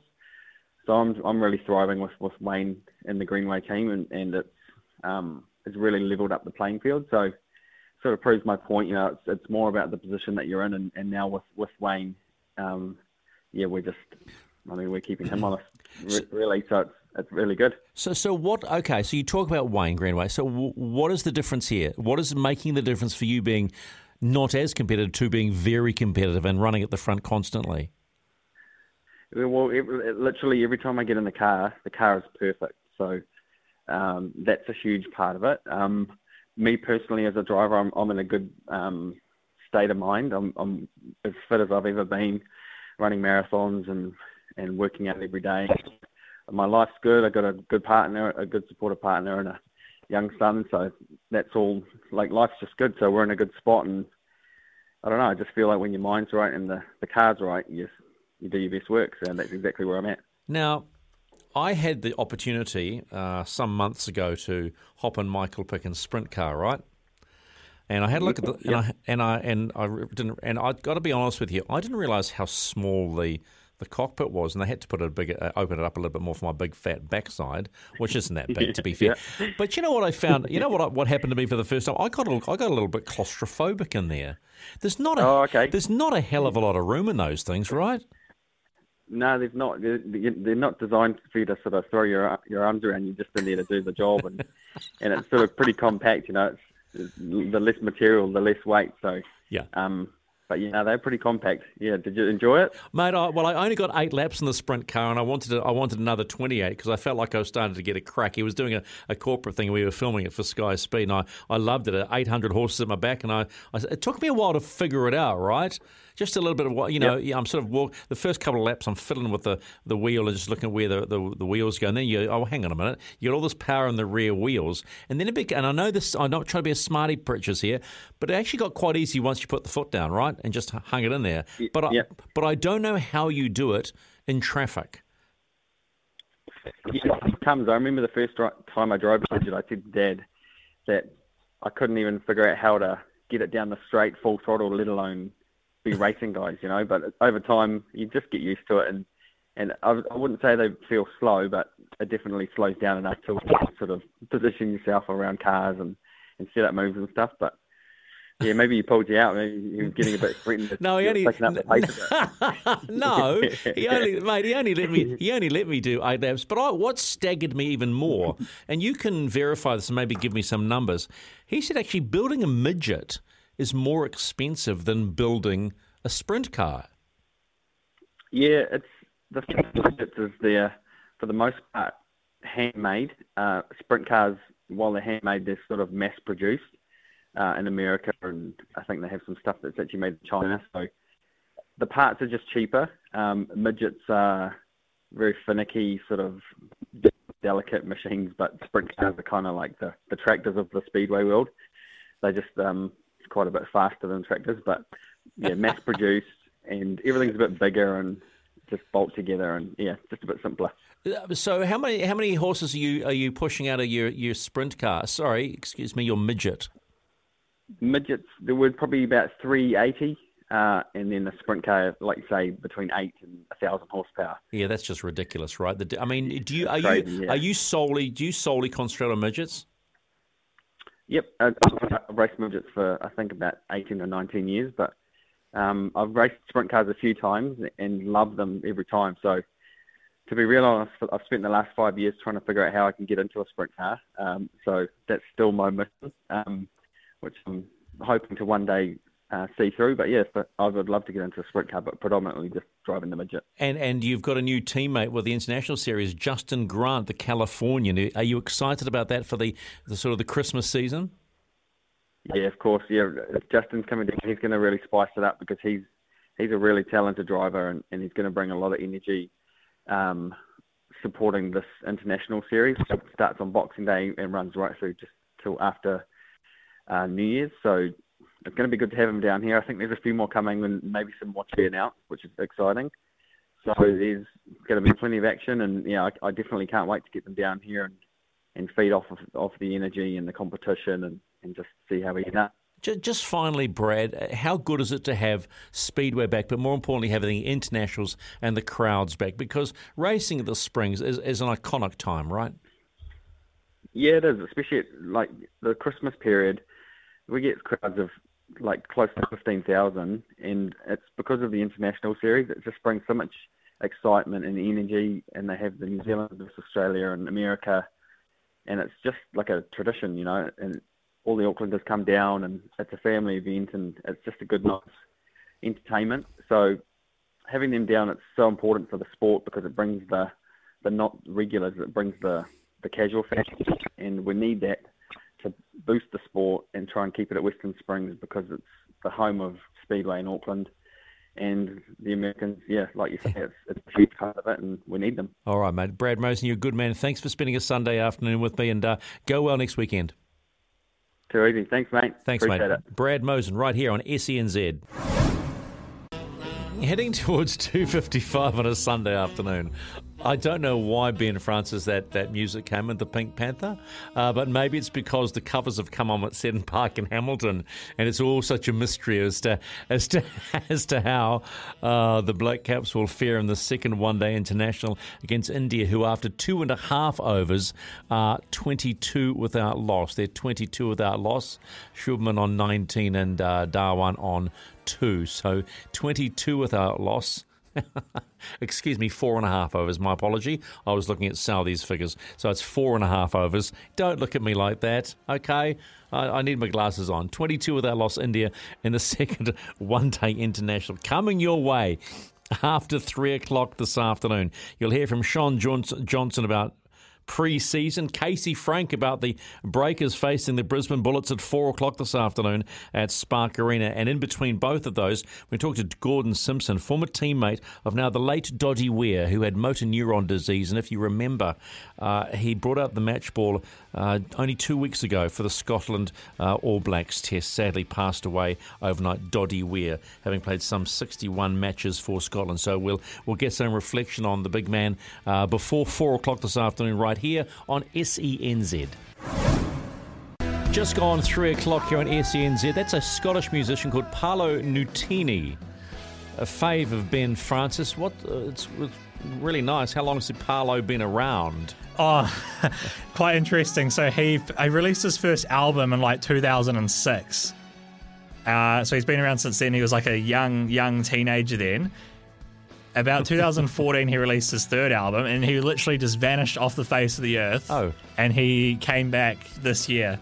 His new album, which this song is off, came out less than 2 months ago, went straight to number one in the UK. Paolo Nutini, as an N-E-W or? N-U-N-T-I-N-I. Okay, quite appropriate. We're going to be talking about the late Scottish rugby great Doddy Weir around 3:20 this afternoon with former Scotsman, Scottish player Gordon Simpson. We'll get some thoughts too from Rory Lawson as well, former Scottish captain, before 3:30 this afternoon. Coming your way around 20 to 4.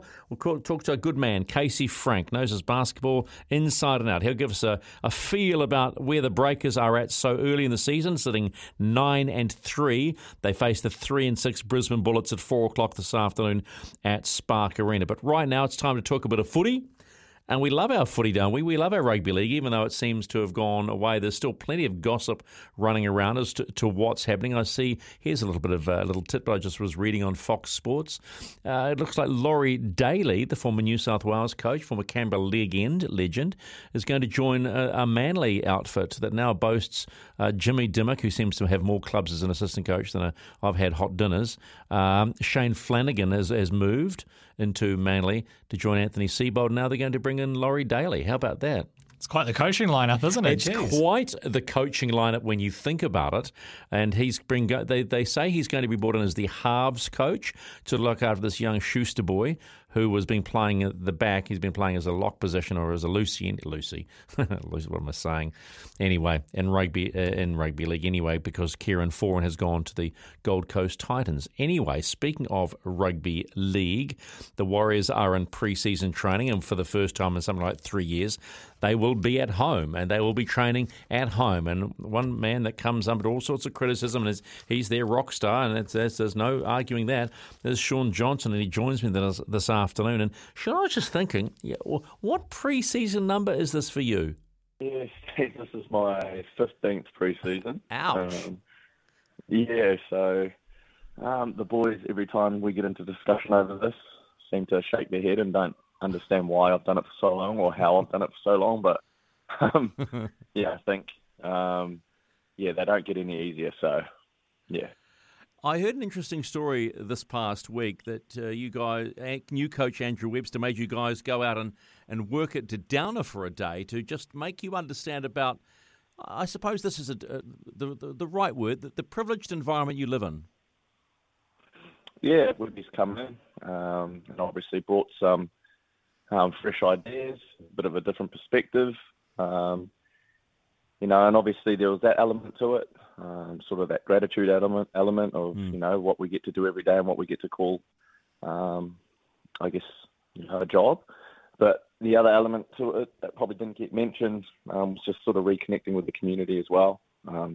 Obviously we've been away for a few years, or the club's been away for a few years, so just sort of, the first step in establishing ourselves back in the community was always going to be an important one. So it was really cool actually to get out. We mixed and mingled with the workers, and the Downer staff really looked after us and helped us out. So, it was a pretty cool day. Do people really understand the enormity of how important it is to be now back and training and playing at home? Well, I can't really speak for, I guess, people. I can only sort of speak, for myself and my teammates when, it just feels like being back at pre-season, being back at the club and being home. It just feels like a chance at a fresh start. It's almost like a little reset, for a club, for the club. And, there's not really any other club that, is able to do that right now. So we've really tried to attack, the start of the pre-season because really, I suppose you could look at it like the club has had, many excuses into why things haven't gone right, the last few years. The position they've been put in, the travel, the uncertainty, everything that's been I guess spoken about so much. Well, for us now, it was about sort of just parking that, drawing a line in the sand because there isn't any excuse of why we shouldn't do well next year now. We've got everything we need. We're all happy. We're back where we, belong, and we're back where we want to be. So, yeah, it's about just ripping in now. And, that's probably where I think, the importance of us being home, people may not understand that part. You've played under a number of coaches. Andrew Webster, new head coach for the first time, comes from the Panthers, has been here before. What are your initial impressions of pre-season? Do you like how it feels? Well, your body won't, but, mentally. Yeah, I do. So it's been really enjoyable, to be honest. It's obviously been hard, but I think at the moment I'm walking in the building and I'm leaving. I guess I'm leaving the building at the end of the day, very tired but satisfied, happy, and I feel like I'm leaving the building each day like a better player. It's quite refreshing. He's like I said earlier, he's come in with fresh ideas and a different approach, but a real detailed approach, and an approach where that what we're doing, we know the reason of why we're doing it. So it doesn't feel just like clueless running or clueless drilling. We know it's all for a bigger purpose, and I think Andrew's really good at painting that picture for us, which has helped me in particular buy into what we're doing. So yeah, man, it's been so far so good. But like, yes. I reckon you probably asked the other 16 NRL clubs, and they'd all be saying the same thing. Yep. No one's sort of lost a game yet, have they? Everyone's sort of on 0 points, and it's all roses at the moment. So, yeah, we'll see how the rest of the pre-season and obviously early start of the season goes. Does it have any? Does his training style feel a bit like Ivan's? Well, my memory's not that good. Ivan, Ivan was here. He gave me my debut, which was sort of 13, 14 years ago now. Gosh. But it's like one thing it's quite cool to have, obviously, a coach that's been in a system the last few years, I guess a successful system, I've only played against the Panthers and I know how good they are and how they make you feel as an opposition. So to have that knowledge and insight where, your head coach has been in that environment, he knows what it looks like, he knows what it takes, and then moulding it to, I guess, the players that he's got over here and not being the same as Penrith, that excites me. It's really easy to listen to him, and really easy to jump on board with what he wants to do. Interesting to hear the words satisfied and excite come out of someone that's, in his 13th, 14th year of playing. How do you do it? How do you turn up every day and actually now another year, new teammates coming in and start talking like that? What's driving this? Well, I'll be the first to admit it. The sort of chat that I'm talking to you about right now, and the feeling I'm talking to you about right now, that hasn't been me throughout my whole career. This year at times it would have been completely different if you'd asked me and we'd had this chat. But for me now, touching earlier on being home, being a dad again, being around my wife, being around my daughter, being around my family, my friends. Yeah. And then you throw in those things that you just spoke about, new teammates, new coach. I don't see why I shouldn't be, excited and revitalised and working hard and just keen to go because I've got everything I want right now. You know, like I am living the dream. Like there were, you know, today we're getting flogged on the field and I'm running and I'm just smiling on the inside because I know after this I get to go home and see my daughter. So, you know, you try playing and training and you don't have that, you know, that's a whole different conversation. So that's sort of what drives me. That's what's driving this at the moment. I don't take any of that stuff for granted. So that's probably why I'm so eager and so keen just to, really show up each day and rip in and see where it takes me. Of the new boys that have joined the Warriors, has anyone, you've looked at them and gone, oh, actually, this is a really nice buy. This is a good asset to us. Has anyone stood out at this point, or are you going to just play? Are you going to play this the I'm not going to give you that information card. Nah, you know me. I'll give you as much information as I can, mate. Again, like you can only go off their attitude and their contribution and their buy-in to what we're trying to do, and all of them have been really good. In particular, Mitch Barnett, I think he's been, really open to jumping on board with wherever we're going to go and helping drive that. It's been pretty cool to see him sort of take that role on. Then we've got a couple of young boys. Luke Metcalf's come over, young half from Cronulla. Pretty cool to see him in action. Tamati Martin coming back home. A couple of young boys, Tang. We've got, there's a few there that everyone that's come in has come in, really adding their own sort of strengths. And, we're starting to get into a bit of team play, so that's when you really start to see it. But, it's really early in the pre-season. Obviously, Murata and Chance aren't training with us yet, but then they'll come in and boost us up again. So, everyone's buying in really well. When does Shaun Johnson start getting serious about the game again, and the sense of the season's coming up? When do you get past the pre-season's a pain in the bum, and now it's time to game on? And when do you start putting your game face on? Is it earlier into the new year? Nah, Steve, it's now. It's now, man. I'm pretty locked in at the moment. Like I said, we'd be coming in with his different approach, his different standards. If you don't get on board with it, you're the odd one out. So he's massive on, individual progression, individual review, watching training, clipping clips, and bettering yourself, and then speaking with the coaches on how you can be better as well. And, that's no knock on any of the coaches I've had in the past, but some didn't value that, or some didn't, I guess, drive that, So, like, when I walk in the doors each morning, we set our intentions. We know what we want to get out of the day. And the last thing I do before we leave, and everyone else as well, is the conversation with one of the coaches about how the day went and how you went as an individual. So to me, that means that we're locked in right now. This is where the work is. We'll get the rewards for whatever we do right now.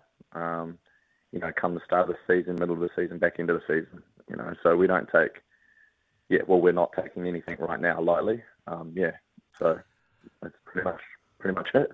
And are you ready for being home for a full season and all the criticism, all the plaudits, all the stuff that comes, all the social media? Are you just ready to soak that up again and take it for what it is? Yeah, look, that's probably the stuff that I haven't really, at this stage, I'm not obviously putting any thought into, that stuff's going to come and go like the tide. It just rolls, So when we get to that, we'll just ride that. But, right now, I'm just doing whatever I can do to control, I guess how I lead the building each day, and hopefully, I do that enough, then maybe a little bit less, I guess a little bit less of the criticism next year, a bit more of the highs, and we can really just sort of, enjoy the year, winning some football games. So, man, we'll see how we go. This is the second time I think I've spoken to you in 12 months, and the last time I walked away telling people, my God, the guy's so content. You sound even more content. Yeah, again, it's just the stuff about being home is the difference. I've never taken what I do and what we get to do for granted. So, last year when I spoke to you, or whenever it was earlier this year, like, it's still, even on its worst day, it's still the best job in the world. And I don't care what anyone says. You know, like, it has its rough days, there's no doubt about it. But at the end of the day, we're playing rugby league as a job. So to me, it's really line in the sand. Like, it doesn't. Yep. Of course, I'm content. You know, like, I'm living the dream. So. I understand that. I understand that feeling completely. I know exactly what you're talking about. When you think your job, doesn't feel like a job. You're in a good place, man. Thanks for giving me your pre-season time. I just wanted to have a catch up and see how you feeling. Sounds good. I hope you and Kayla and the wee girl have a wonderful Christmas, man, and enjoy pre-season. What's left of it, because there's more to come, pal. Cheers, brother. We'll do. Shaun Johnson here on SENZ and SEN on the app, wherever you're listening. One of the true stars of the game of rugby league, and very, very content, and also the favourite person for Ben Francis' sister, who just turned 16, right? And she had a Shaun Johnson cake. Yeah, had a family friend that made her a cake with the back of the Warriors jersey with the number 7 and Johnson on it. Oh, it tasted good. Well, you better send that interview to her, and so she can sort of have an extra celebration for her birthday. If you've got some thoughts on how the Warriors might go in season 2023, 0800 150811. That's 0800 150811. In the moment, we remember Dottie Weir.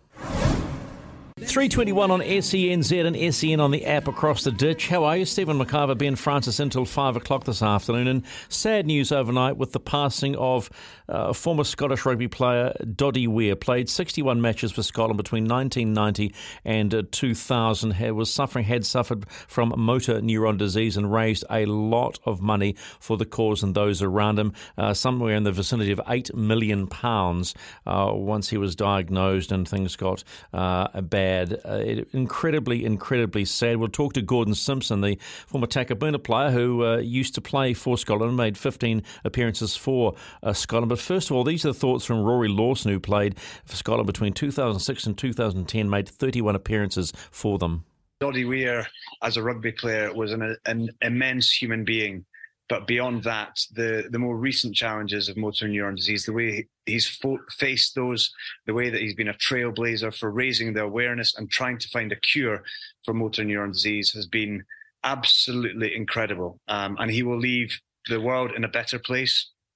All of the work that he's done and his foundation has done has been incredible. The way that he has faced the cruelest of diseases is just inspiring to so many people. And I think he is a loss that will be felt right the way around the world, in the rugby community and well beyond. How much of an inspiration was he when you were a young player? Well, I grew up with my papa commentating on Dottie Weir in amongst the Scotland team, and I remember Papa talking about him running like a runaway giraffe. He was a player who inspired many, but he was a player who saw the fun in everything, on and off field. He was a joker. He was a smiley guy, but he wanted to extract everything they could from life, and he lit up every room that he went into. He brought an energy and positivity to life, and obviously more recently while facing the biggest challenge of his life. And it's incredibly sad news to hear, sadly, of the inevitable. And because motor neuron disease is a disease that breaks you down, and Dottie's fight over 5 years has been something that has inspired many, his nearest and dearest, but people in all corners of the world. He has fought it with such courage, with humour, and a belief that he will do everything within his power to find a cure for those after him who contract motor neuron disease. Legacy is something that Dottie would never have spoken about himself, but I think the work now goes into everybody else with the My Name is Dottie Foundation and other motor neurons charities to be able to try and find a cure. That would be the true legacy that Dottie wants everybody to leave. It wasn't about him, it was about helping others, and that's something that he always wanted to do, and that I hope will continue even after the sad day of losing him today. Rory Lawson talking about the passing of Doddy Weir overnight. He talked about his papa was the great rugby caller Bill McLaren. I remember him vividly making that line. I thought it was about Ian Jones. It was in Carisbrook, Lake Carisbrook Park, and Carisbrook, sorry, in Dundee. And I remember saying, and it must have been it because I remember him saying, Doddy Weir like a big thundering giraffe down the sideline. And Bill McLaren to this day was still probably the most beautiful caller of a game of rugby. Gordon Simpson used to play with him as well. He joins us right now. Sad day. Yeah, very sad day. Obviously, Dotty knew his destiny, but it's always a sad day when you lose such a hero like Dotty and what he's sort of done on the rugby field and certainly off the rugby field of late. What were your first impressions when you met him?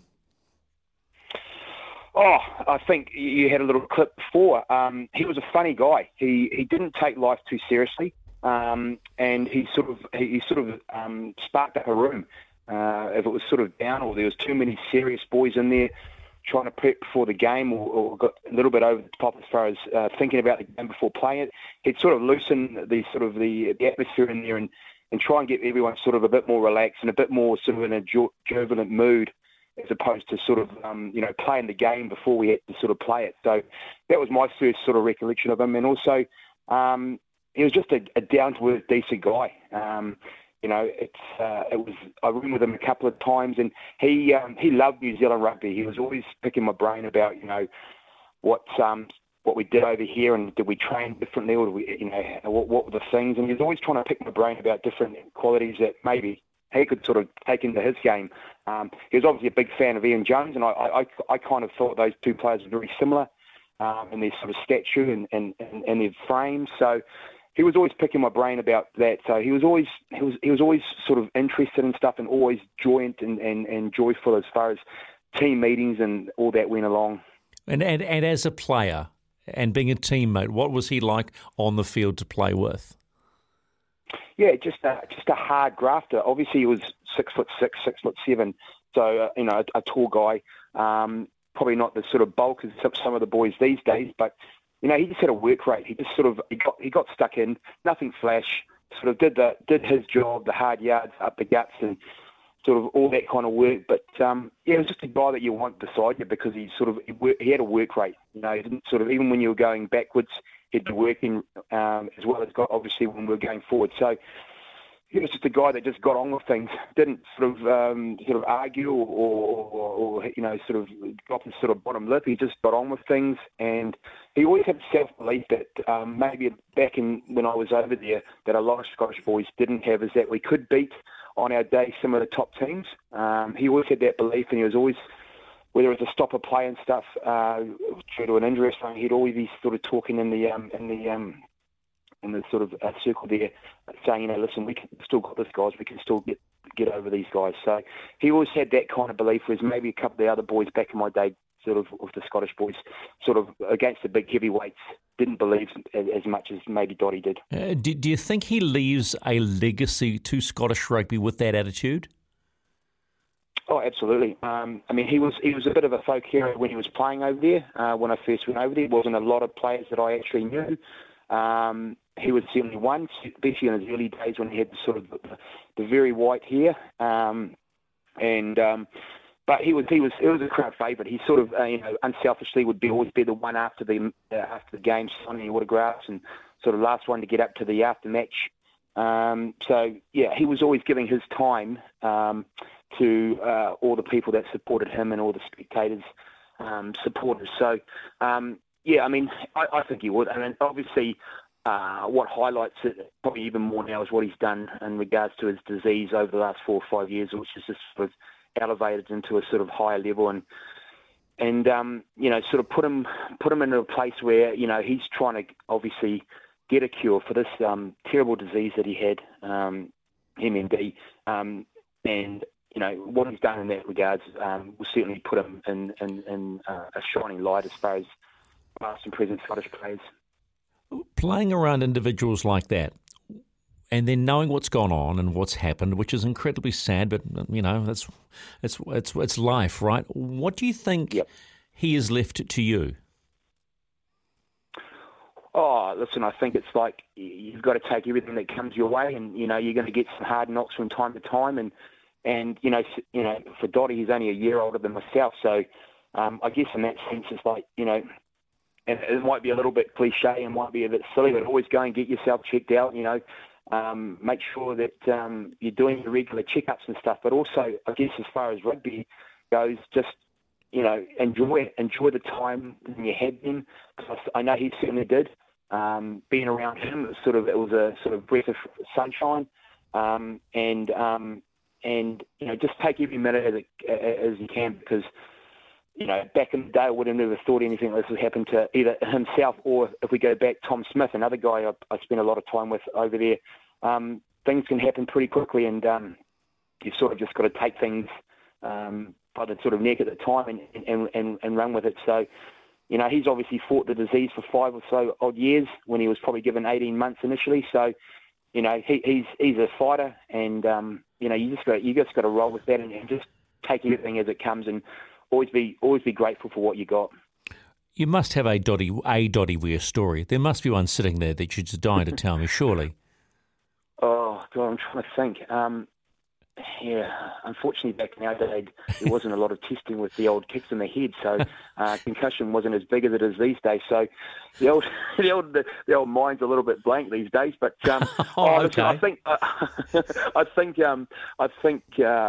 one of the stories is not really a story, but one of the things he was really well known for, and it was a bit of a thing going around with the Scottish team, is that, obviously, being the joker, he would tell a lot of jokes, but a lot of the jokes were just terrible jokes. They had no real meaning or no real punchline. But because they were so bad, everyone would just laugh. You've probably been around them yourself. A lot of people that they think they're good, they can tell a good joke, but it's actually not a good joke, and they're the ones laughing. But because they're laughing, they make you laugh. So. That was what I always remembered about him. He was always telling jokes, but maybe 1 out of 10 was pretty good, but then the other 9 were just terrible. But you'd still crack up because he was laughing too, and he had that radiant sort of laugh where you couldn't help but laugh with him, because he was sort of he just thought it was hilarious. You and I call them dad jokes now, I think. Yeah, exactly right. Yeah. My kids just walk out of the room. Know the feeling. Hey, just quickly, what was it like? You qualified through your grandfather. What was it like playing for another nation? Oh, I'll tell a lot of people the story whenever they ask, and that is this. Obviously, it was an honour to play for Scotland and get the chance to play international rugby. But what the most pleasing thing for me is this was my mother's father's nation, and the most beneficial thing for me was actually seeing my mum, because I lost my dad when I was very young with a freak accident of electrocution, and so my mum, as I told everyone, my mum brought up myself and my brother, a couple of mongrels from Browns Bay, and it was more around her and making her proud of what she'd done as far as bringing myself up and my brother, all the hard yards that she had to do, and then obviously getting the chance to get her over to Murrayfield, watching the games, and also one of the highlights was actually meeting Princess Anne, because my mum's name was Anne too. So, I loved it. Don't get me wrong. It was an honour for me, and I wish I could have played more.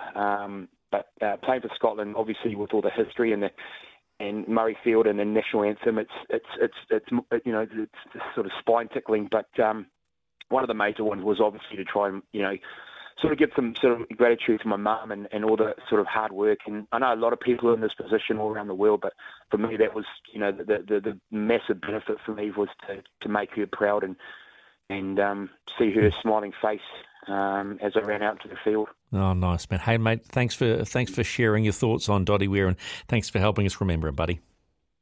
Yeah, no problem, and God bless Dotty and his family, and sad day. Thanks, mate. Gordon Simpson just reflecting on the passing of Dotty Weir. Played 61 matches for Scotland between 1990 and 2000. Born the 4th of July 1970, passed away overnight on the 26th of November 2022.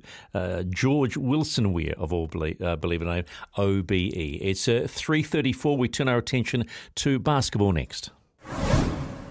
3:38 on SENZ, Iran's New Zealand Today with Stephen McIver and Ben Francis, and on SEN. If you're listening on the app, you can call us from Australia too if there's anything that's tickled your fancy. We've just been talking to Gordon Simpson, former international for Scotland, of North Shore stalwart, about the passing of Doddy Weir, the great lock for Scotland from motor neuron disease overnight. Incredibly sad, and some lovely words spoken by Gordon about Doddy. Just an update from the Softball World Championships. Cuba got the win over the Czech Republic 7-0, and currently Canada at the bottom of the fourth league, Denmark 8-0. In the meantime, we've got to think about basketball tip-off between the New Zealand Breakers and the Brisbane Bullets at 4 o'clock this afternoon at Spark Arena. The only man to talk about this has got to be Casey Franken. Man, Casey, can you believe what you've seen this early with the Breakers? I mean, coming into the season, if you told me this is where they'd be standing, I'd be pretty surprised. But having watched their games this season and seeing the type of team they put together, where they're standing doesn't really surprise me at all. Just due to the fact that the level of defense they're playing is not only championship level, but amongst the best defense I've seen any team play in the last 15, 20 years in the NBL. I mean, they are really locked in. They're positionally diverse. They can do a lot of switching, but they can also lock you up man-to-man. And as the offense continues to improve, this team really go from strength to strength. Are you saying this is as good as the three-time champ Breakers when they were that good? Well, you look at those teams, I think they were really good defensively, but I think this team probably has maybe a higher ceiling just due to the athleticism they have at every position and the switchability. I think that team was positionally locked in. They couldn't do a lot of switching out and be okay with it without help. But on the defensive side of the ball, yeah, I think this team's playing at least at that level, if not better. And yeah, I think there are questions on the offensive side that those teams didn't have, those great Breakers teams back in the day didn't have. But as time goes along, I think the offense will improve for the Breakers moving forward. Look at their last one against Cairns, 82-71, and the contributions. Brantley 20, Barry Brown Jr. 20, Pardon 15, Leafa 11. You know, the one thing that doesn't seem to change, they really have just a group of stars, not one big star. Is that fair? Yeah, I do think that this is a team that doesn't 100% depend on one player, especially on the offensive end. I think Barry Brown Jr. is the closest thing they have to that, their ability to his ability to take over games offensively. But he's also not a guy that the Breakers are going to be stuck out at sea if he's not getting it done. You know, they've only got the 4 players averaging double figures this year. It's those 4 guys you just mentioned, the 3 imports and Leafa. But other guys do have that ability. I think if William McDowell-White gets a little bit more aggressive with his mindset offensively, he'll be able to pick up some slack, and I do expect Tommy Abercrombie as well to become a little bit more comfortable offensively if things goes along. But what a great position to be in when you have guys who are capable of scoring 20 points, but you don't have to have them score that for you to be able to be in a position to win a game. How important is it Abercrombie coming off the bench now, you know, and refining the form we expected? Or are we just dealing with an age thing? Well, I think a bit of it is age. You know, I do think he's going to slow down slightly, in particular because he didn't play a lot of basketball in the last year with the injuries he was dealing with. That said, you know, he might not be on that short list of the best defensive player in the league, but he could still give you excellent defense on that wing position, has the ability to switch higher into the guard or come down and guard forwards if he has to. And I think offensively what he's going to be able to give this team is really key. Tommy's never been the number one option on any team, but what he can do is be a knockdown shooter from that weak side. I think he's shooting 38.5% from 3 this year on limited opportunities. As those opportunities open up, he gets more of those.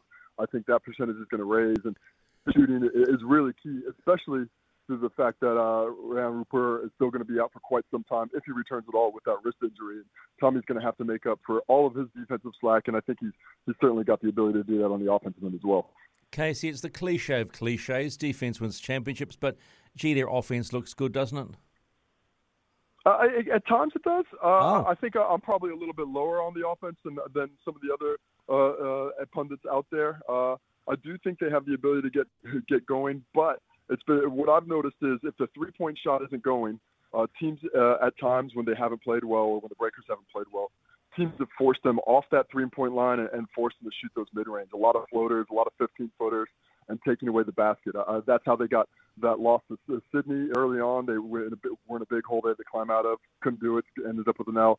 That's how they lost to the Southeast Melbourne Phoenix. Really got forced into those mid-range runner shots, and they weren't hitting those. So You know, if the three-point shot's going, fantastic offensively. I don't think there's any questions. But that hasn't been as consistent for them as I think they'd like it to be. And at times that has caused them problems when they're trying to line up that scoreboard. Not everything is perfect. Turnovers, 9 in the first quarter against Cairns, 17 overall. Mody Maor not happy. And you shouldn't be. You know, you can't have that many turnovers in the first quarter of a game and expect to win. Now, because of the way they're able to make up for it in other areas, they still got away with that W. But, you know, Cairns is a great story themselves. They put themselves in position to be a championship contender. That's a tough place to play. I think this is the first time the Breakers have won 2 games in the season there in quite some time. I can't the exact stats leave me, but a difficult, gritty win in a place that they struggled to score the first time as well. I think the first time up there, they only had 5 points in the first quarter. Not a little bit better the second time around, but you know, if you're not taking care of the basketball, that will really affect that efficiency. And for a team that I do think has a slimmer margin of error on that side, when they want to play their best basketball, when they're playing against the best opposition, they do have to do a better job of taking care of that rock. But this is a really interesting thing, right? Winning on the road. They're 6-1 on the road. Now, if you use a comparison in rugby league, you win on the road and you win more than half your games on the road, you're going to be playing finals ball. Yeah, absolutely. I think, you know, I went to a camp once with George Carlin, one of the great NBA coaches, and he used to say that wins at home are worth nothing, losses are -1, wins on the road are +1, losses are worth nothing. So if you lose on the road, that's fine, but when you win on the road, it's almost a bonus. You couple that with taking care of your home court, and if you stretch it out in the advanced stats, this looks like a Breaker team that's going to win 20 to 21 games, which would be a great success for them coming off what they've done. But, you know, that is a sign of a great team with great mental fortitude as well. The ability to go on the road, create that mental fortress, say we're going in as a band of brothers, we're going to get it done. And they're going to have to keep winning on that road if they want to reach the goals that they've set for themselves, lofty as they are. This turnaround is remarkable considering their last 2 seasons, isn't it? I mean, is there one key factor in this turnaround? I think it's one key factor would be tough, but I think, you know, outside of the obvious, which I continue to tell people when we talk about the last couple of seasons, it's just about impossible to win with that many games on the road. You know, every game on the road, you've got no routine, you've got no safety net to fall back on, you've got no crowd to amp you up, and it's just a grind to be in a hotel that long. So first and foremost, just the ability to come home. But I like what they've recruited in terms of players. It's a bunch of guys that are team first, unselfish, and dedicated to that defensive end of the ball. Because of that, these guys, every single guy who goes out on the court is giving up everything that he wants to give up, you know, really putting the entirety of their energy into it. And that's put them in a position, game in, game out, to get those wins. Are you surprised at Mody Maor? When he first took over the job, I got the impression it was going to be like for like, but it doesn't seem that way. No, not at all. I mean, it's been interesting the last couple of years, you know, just speaking to the guys about the dichotomy between Mody Maor and Dan Shamir. You know, even though Dan brought Mody over here, he was a big on it. They're very different guys. You know, Mody's really emotional, really close to the players. You know, even these last couple of years, I think he played that role of being the player's best friend when Dan Shamir was more of a CEO type. And I think it's been really good for Mody to be able to have those couple of seasons as the assistant, to see exactly how these guys need to be motivated, what they're going to be susceptible to. You know, he can't just tell them to do their job or yell at them and get that doesn't get it done. That's not the way that coaches work successfully in this part of the world. He's learned a lot of those lessons as an assistant, and now that he's taken the reins, I think you can ask for more from a head coach. You know, I get the feeling today, though, it could be a bit of a banana game because the Bullets have just sacked their coach, James Duncan. Sam McKinnon steps in, and you know what happens in sport. That first game, new coach, everything changes for the team under pressure. Yeah, absolutely. I think that's got to be a concern of the Breakers going in, a revitalized, supremely talented Brisbane team. That was my expectations coming into this one. I thought, you know, if the Breakers play their best basketball, the areas where they're strong, size on the interior, the Breakers don't have a lot of depth. Now, that's changed in the last couple of days. Aaron Baines has gone down with a back injury. He's not going to be playing today. James Harrison has gone down with a knee injury. The big Kiwi 7-footer who's been playing well for them isn't going to be available for the next 6 to 8. So that was their biggest strength for me coming in that I thought was going to be able to for them the Breakers to counter. without those guys, they're going to have to do it all in adrenaline. You expect to see a lot of Nathan Sobey and Tyler Johnson, the ex-NBA player. So if those guys aren't playing well, it's just not going to be possible for the Bullets. What's the vibe like at Spark at the moment? It's going to be great. It's not quite open yet. Once they open those doors, it's going to be filling up. These crowds have been supportive of the Breakers, but we haven't had the big ones yet. I think they've topped out at about 5,500. But I'm rallying for Auckland to come support this team. It's an enjoyable team. I think Kiwis are going to really enjoy cheering them on, and if we can get 9,000-10,000 in that stadium, I think it's going to become a rocking fortress once again, and possibly help the Breakers relive those good old days. Finally, are you a believer in momentum? Absolutely. I'm 100% a believer in momentum. Anybody who says it hasn't been on a court when things you've given up 10 straight points or scored 10 straight. When that wind's at your back, it certainly helps you get up to speed. All right, Case, have a great call with Miles today, and here's hoping the Breakers are 10-3 by the end of the day. Fingers crossed. Thanks for your time, Stephen. Appreciate it. Casey Frank doing the call on Sky Sport this afternoon with Andrew Mulligan and Brooke Roscoe and all the team. I'm getting some pictures in now from Spark Arena. Looks like there's a very, very strong crowd in for that one. It's 3:49 with Stephen McIver, and so much more to come after 4. Stick it right here on SENZ, and if you're listening in Australia, on the SEN app. 3:54 on a Sunday afternoon with Stephen McIver and Ben Francis on SENZ, 0800 15 0811. Or you can text us on the Timber Bedpost text line, that's 8833. We mentioned with Gordon Simpson when we were remembering the late Dottie Ware about dad jokes, and Donald from Christchurch gave us a dad joke. So I did this dad joke thing, it sort of morphed the other day between midday and 3, and we got a whole heap of dad jokes, which was really lovely. I had a lovely lady from Palmerston North saying she was giggling all afternoon, and Donald just texted us in a dad joke and said, why did the hedgehog cross the road? And the answer is to see his flatmate. Yeah, that is a classic dad joke. But it all comes down to the delivery, right? It is all down. And I struggled all afternoon, Ben, with Kieran, and I only got one good laugh out of him. You know what the dad joke was? What's that? So there's a guy in an interview, and he's being spoken to by the people who want to employ him. They say, mate, can you perform under pressure? And he goes, no, but I can play Bohemian Rhapsody.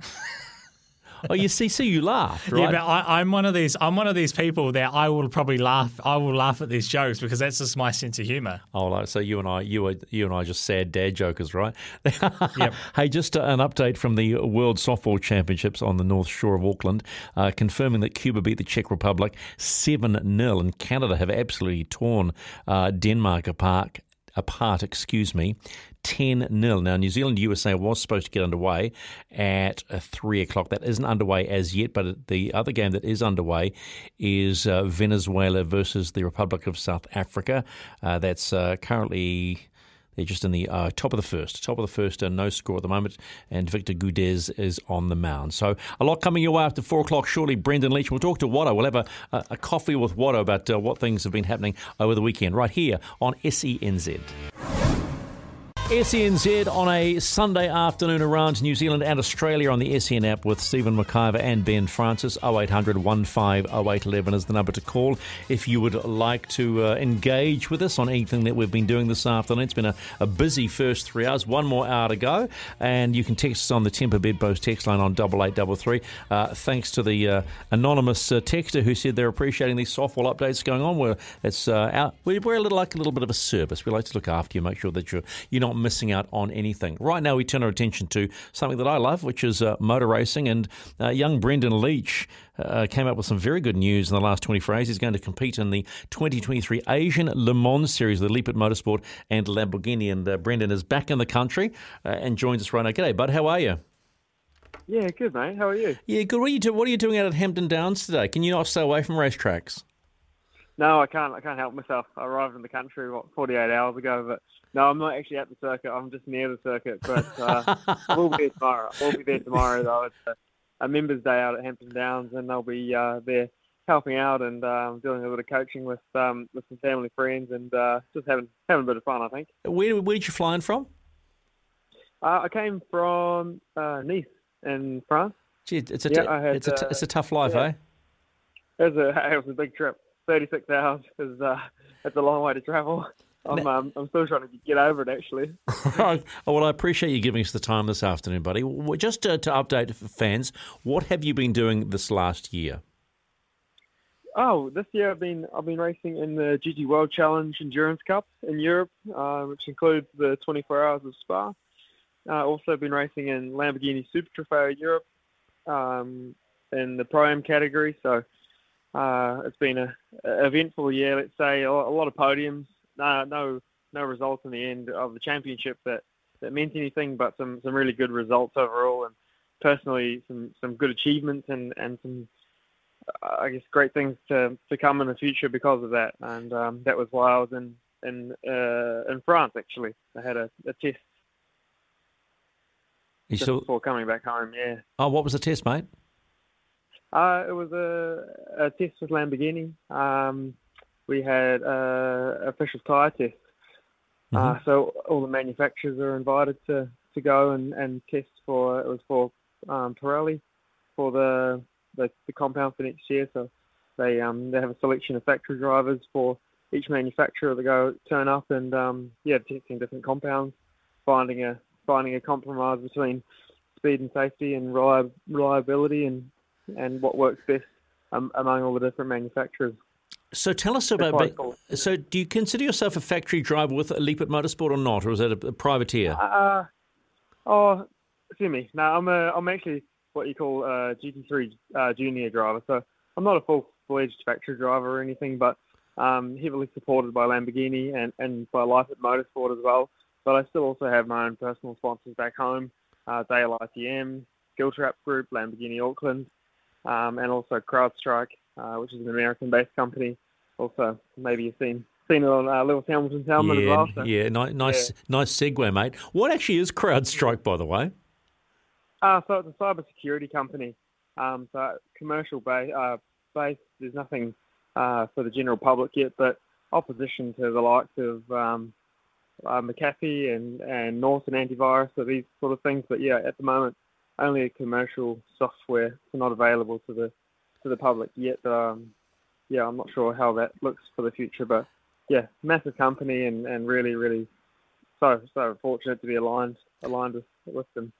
So let's talk about this opportunity that it would appear has popped up. I think the quote from you is, "I'm pretty gobsmacked to get an opportunity." So you're going to compete in the 2023 Asian Le Mans Series in the factory-supported Huracan GT3 with both support from your Lamborghini, as you said before, Dale ITM and Lippert Motorsport. You're going to drive with two guys, Gabriel Rindone and Lamborghini factory driver Marcello Mappelli. 4 races in February 11 and 12 and February 18 and 19 in Dubai and Abu Dhabi. And you said you're gobsmacked. Was this not even on the radar?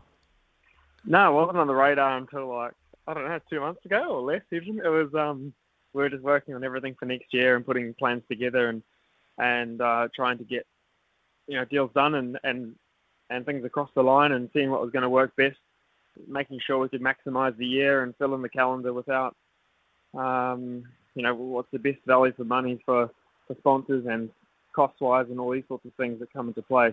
Because somebody has to pay for it at the end of the day. And the Asian Le Mans Series came up as an option. And the best thing about that is the prize for winning it as a ticket, or I guess you call it, the golden ticket, as a free entry to the 24 Hours of Le Mans. And 2024, when they removed the GTE car and put the GT3 category in its place. So it becomes very valuable for that huge GT3 market. So for us to go and compete in Asian Le Mans with a very strong lineup, heavily supported by the factory, and a big team behind us, there's a good chance of winning it. And a strong lineup with Marco being one of the best factory drivers in the world, and Gabby is one of the best amateur drivers in the world at the moment. So we couldn't really be in a better position to fight for a title. Do you feel like you've got the golden ticket here? Oh, I don't want to speak too soon, but I think we're in with a good shot. There's going to be a lot of strong lineups, but I think we have for sure one of the strongest. So, very, very lucky to get the opportunity, and that they've Lamborghini have entrusted in me as one of the drivers in the lineup, and I think it's probably the best opportunity I've ever had to win a title. So I'm going in and all guns blazing. So I'm really looking forward to having a crack, and already been driving on Dubai and Abu Dhabi this year at the beginning of the year for the 24-hour race there. So I can't wait to get amongst it. How challenging is the Abu Dhabi track? Yeah, it's quite good actually. It's really fast. They're back straight. I remember I drove there in the Super Trofeo this year, the Lamborghini Super Trofeo, so the Lamborghini's Cup car, and top speed was 290 something. So it's terrifically fast. Yeah, it's really quick, and it's a beautiful facility. So if anything, the place is just incredible to be at. Like there's so many good circuits around the world, and it's definitely one of the nicest ones. And it was designed by one of the, I can't remember his name right now, but one of the most famous track designers in the world. So it's very well done. And with the modifications they made a couple of years ago for Formula One, the racing is so much better now, and there's a lot of opportunities to overtake and have some great racing. Do you think now your time having driven Lambos, and that's the way things are working out right now, do you think it's almost an explosion of GT3 racing, people going, actually really enjoying this, and the racing so competitive. Do you think you've made the right choice? Because I wouldn't suspect it was always going to be the first choice as a young New Zealand race car driver. Yeah, for sure. It wasn't my initial. So actually, when I was a bit younger, I wanted to follow in Scott Dixon's footsteps and go into IndyCar when I was sort of brainwashed in that single-seater path. But yeah, as I got older, and I won't say old and wise because I'm still pretty young, but as I got older and started to understand it, it's just a big business really, like anything. And GT3 racing has got so much support from manufacturers around the world. There must be 12, 15 different manufacturers in GT3 racing, and a lot of opportunity to make a living off it. So it would be very silly not to exploit that. And a couple of years ago, I first had a go in a GT car and got hooked on it. Love it. They're an amazing touring car and incredibly fast. What hooks you about tin top racing? I really enjoy that you can get so close to other cars. They're a bigger car, so the racing's less spread out. Like in a Formula car, you can't follow so close. Like in Formula One, they also have problems with following too close, and they get aero wash and they can't pass as easily, and then they have the drag reduction systems. But in a GT car, it's awesome. You can bang doors with somebody and go side by side around the corner, and you can sort of get your elbows out a bit more and follow really closely. And there's that really, intense racing. This year at the 24 Hours of Spa, I began the race right from the back of the grid because we had a tyre failure in qualifying, and in the first 2 hours of the race went from 64th to 29th, and that was awesome. They just think, like, for me, ingrained why I love GT racing and what's so special about it. I think it's not only are they beautiful cars that make a great noise and go really quick, but the racing is super competitive, and there's a lot of technology involved in it too, which is another side of it altogether, which is really cool. Well, how much technology? When you talk about technology, because the last person I spoke to about technology was Nick Cassidy, and we talked about Formula 1. And he loves that side of it. So, from a technology perspective, what are you referring to? Oh, I'm referring to anything to do with mechanical, like suspension and tyre development. And there's such an open platform in GT3, with especially on the Nordschleife as well, as opportunity there to do tyre development for different tyre manufacturers.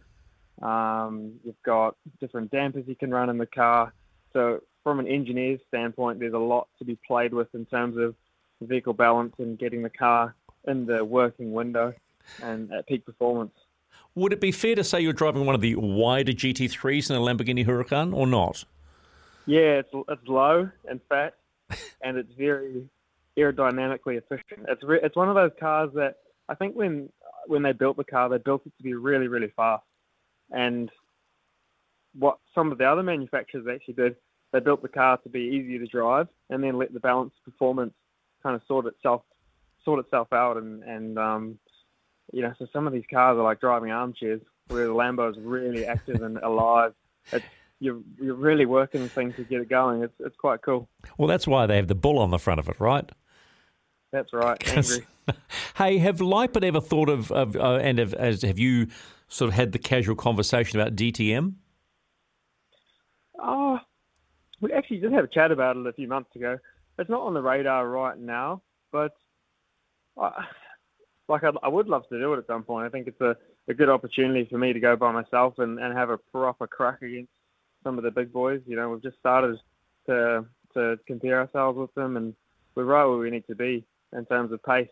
So I don't think we would do too bad, actually. I think, when Liam Lawson and Nick Cassidy both had a go, they did really, really well. And I can't see why it wouldn't be the same for me to jump in there and be competitive straight away with all support from Lamborghini as well. And just like those boys had their support from Ferrari. I suppose what people have to realise, though, you've got to find the cash a lot of the time, right? A lot of the time too, because it's not as glamorous as it sounds, right? Yeah, that's right. Yeah, we have different supporters. Every driver somehow has to bring some kind of form of money or funding. I'm really lucky to have the long-term support of Dale ITM, as well as Giltrap Group and Lamborghini Auckland. They've been by my side now for a long time, and along with those guys, more recently, having support from the factory themselves. Yeah, that's the big one, right? Yeah, that's the big one. That becomes more and more, and the more racing you do, the faster you get, and then the more support you get, the more racing you do. So you get into that cycle, and then you're away. But to get into that cycle is the hardest thing to get. So talk to me about where you want to be, and how much of a better driver have you been or have become in the last 12 months? I think in the last 12 months would be the transitional point for me, where I finally started to be in a car. Every second week I'm driving on one of the tracks in Europe and around the world, really, just always in a Lambo, so always in the same car. So you're really starting to get to the finer details of the car and developing yourself as a driver. Being in the same car all the time, you're always, if you're jumping from car to car, there's a lot of things that change. The cars are never quite the same, but when you're in one manufacturer and you can really just keep charging forwards with that one thing, you've always got small things to work on, so you can grow really quickly. And this last 12 months for me has been the biggest point of growth, and having that support from everyone around me. My team are amazing. Lamborghini have been so great to me lately, and supporting me more and more, and that's really helped my development and be able to show the potential that Dale ITM and Giltrap and those guys have seen in me for a long time, and now I'm finally able to prove to the rest of the world what we can do. It's quite cool. Does that support include a Lamborghini drive car? No, it doesn't. It only supports like a Citroen C1 or something, or a Toyota Corolla. But it's fine, we don't worry about that. I think that's the best part about it. How young or old is Leipert as a team? So Leipert, they've been around for a long time.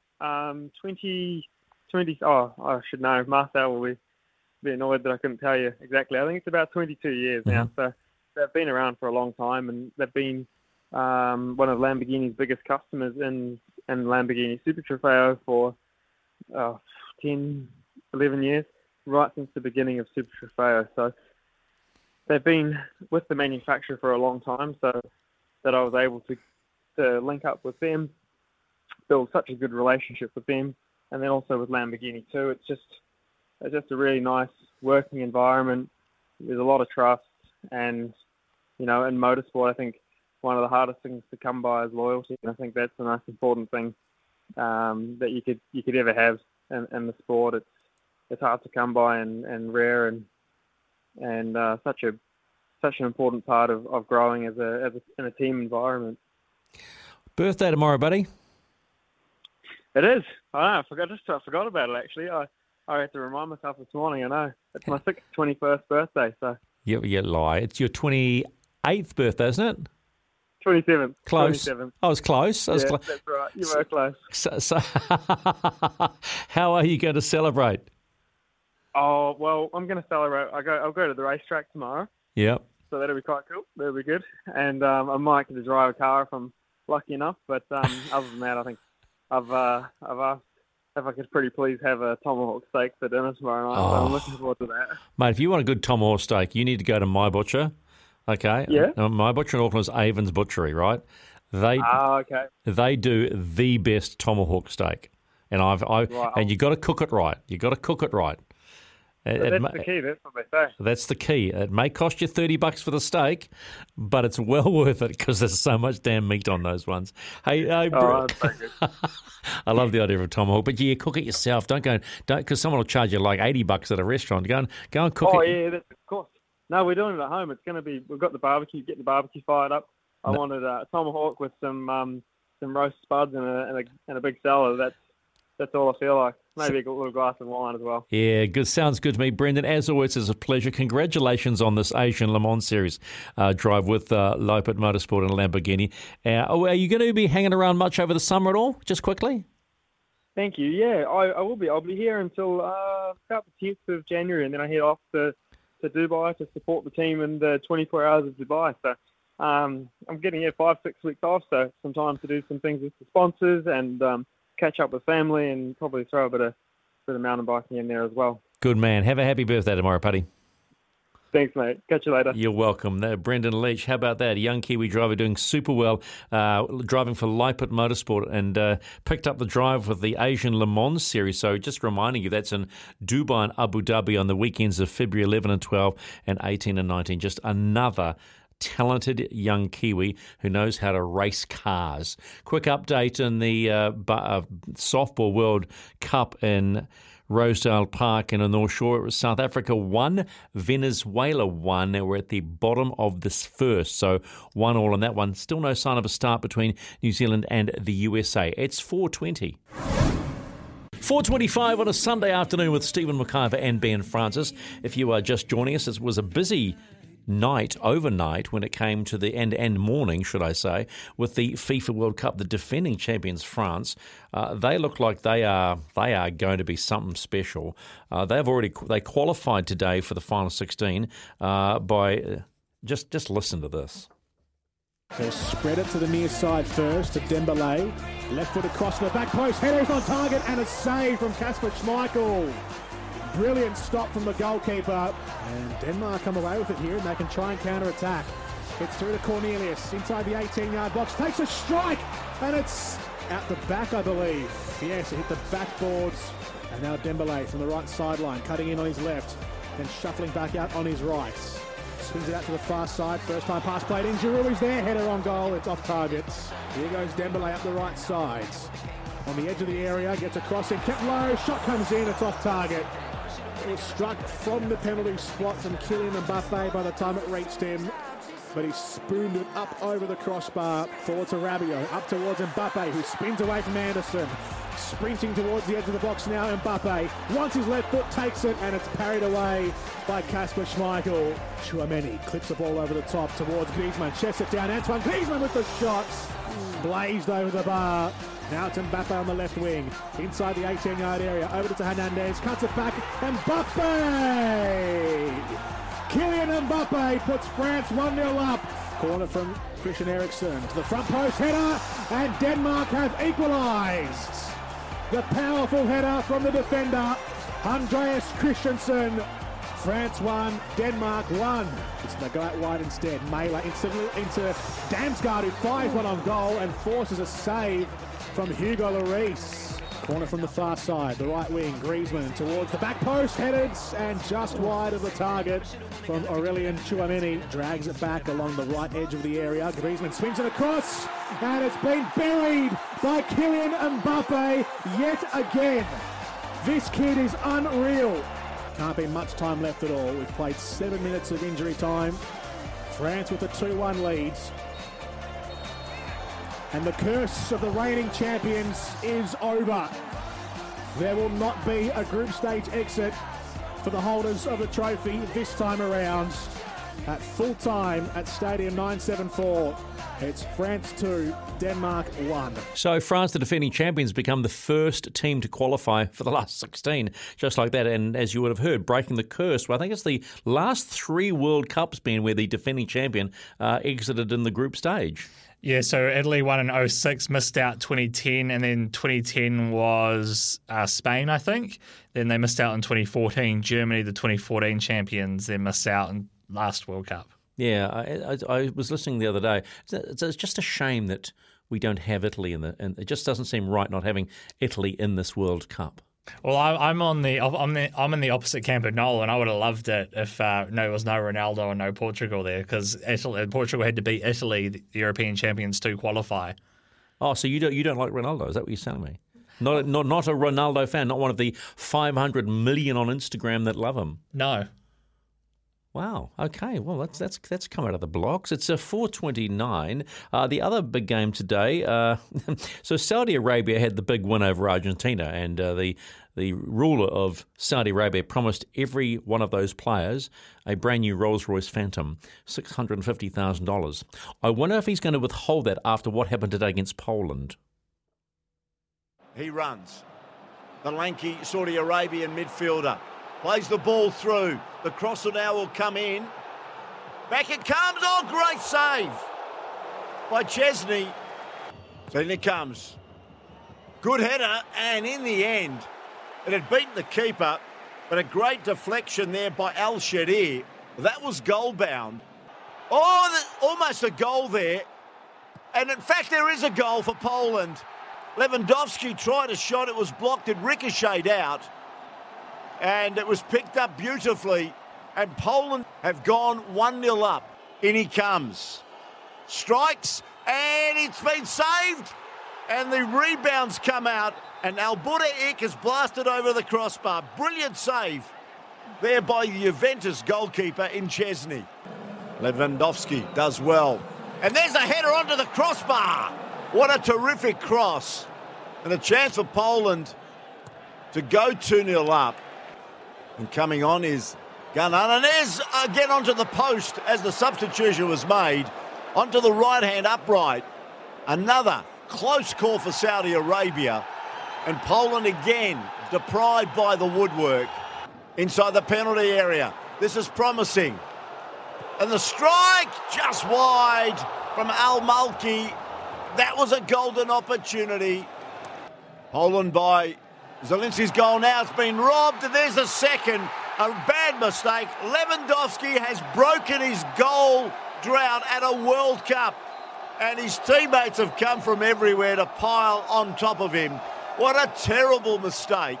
But a 2-0 victory to Poland, who go to the top of Group C. Argentina are second after their win. They sit on 3 points, as do Saudi Arabia and Mexico on the 1 point as well. The Group D, which has France and Australia in it, so it's France qualify straight away. No one's going to touch them, 6 points already. Australia are second with their win over Tunisia today.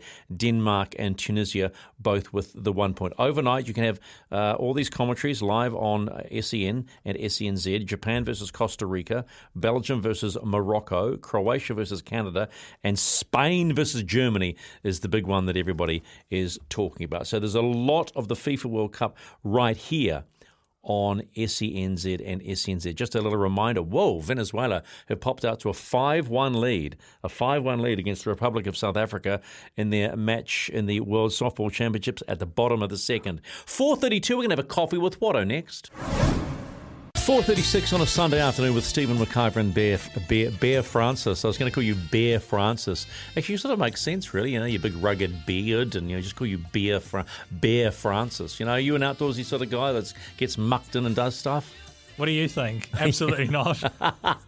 All right, well, no careless whisper here. Mark Watson joins us right now. Never careless, but had a full weekend already, calling the Auckland Tuatara against the Sydney Blue Sox in the latest round of the, what do you call it, the Australian, what is it, the ABL, Mark? Yeah, the Australian Baseball League. Yes, absolutely. 8 teams, 2 divisions. I've made the mistake of calling the ANBL before, but actually, by the way, just a reminder, just a little update, 8:09 in the second quarter, New Zealand Breakers 39, Brisbane Bullets 22. All right, so just note too that the Bullets are well down on power, but the Breakers could go 10-3 at the end of this one. I mean, we talked to Casey Frank this afternoon, Mark, and man, haven't they just turned it around with good recruiting, strong D, and the only way you bring a crowd back?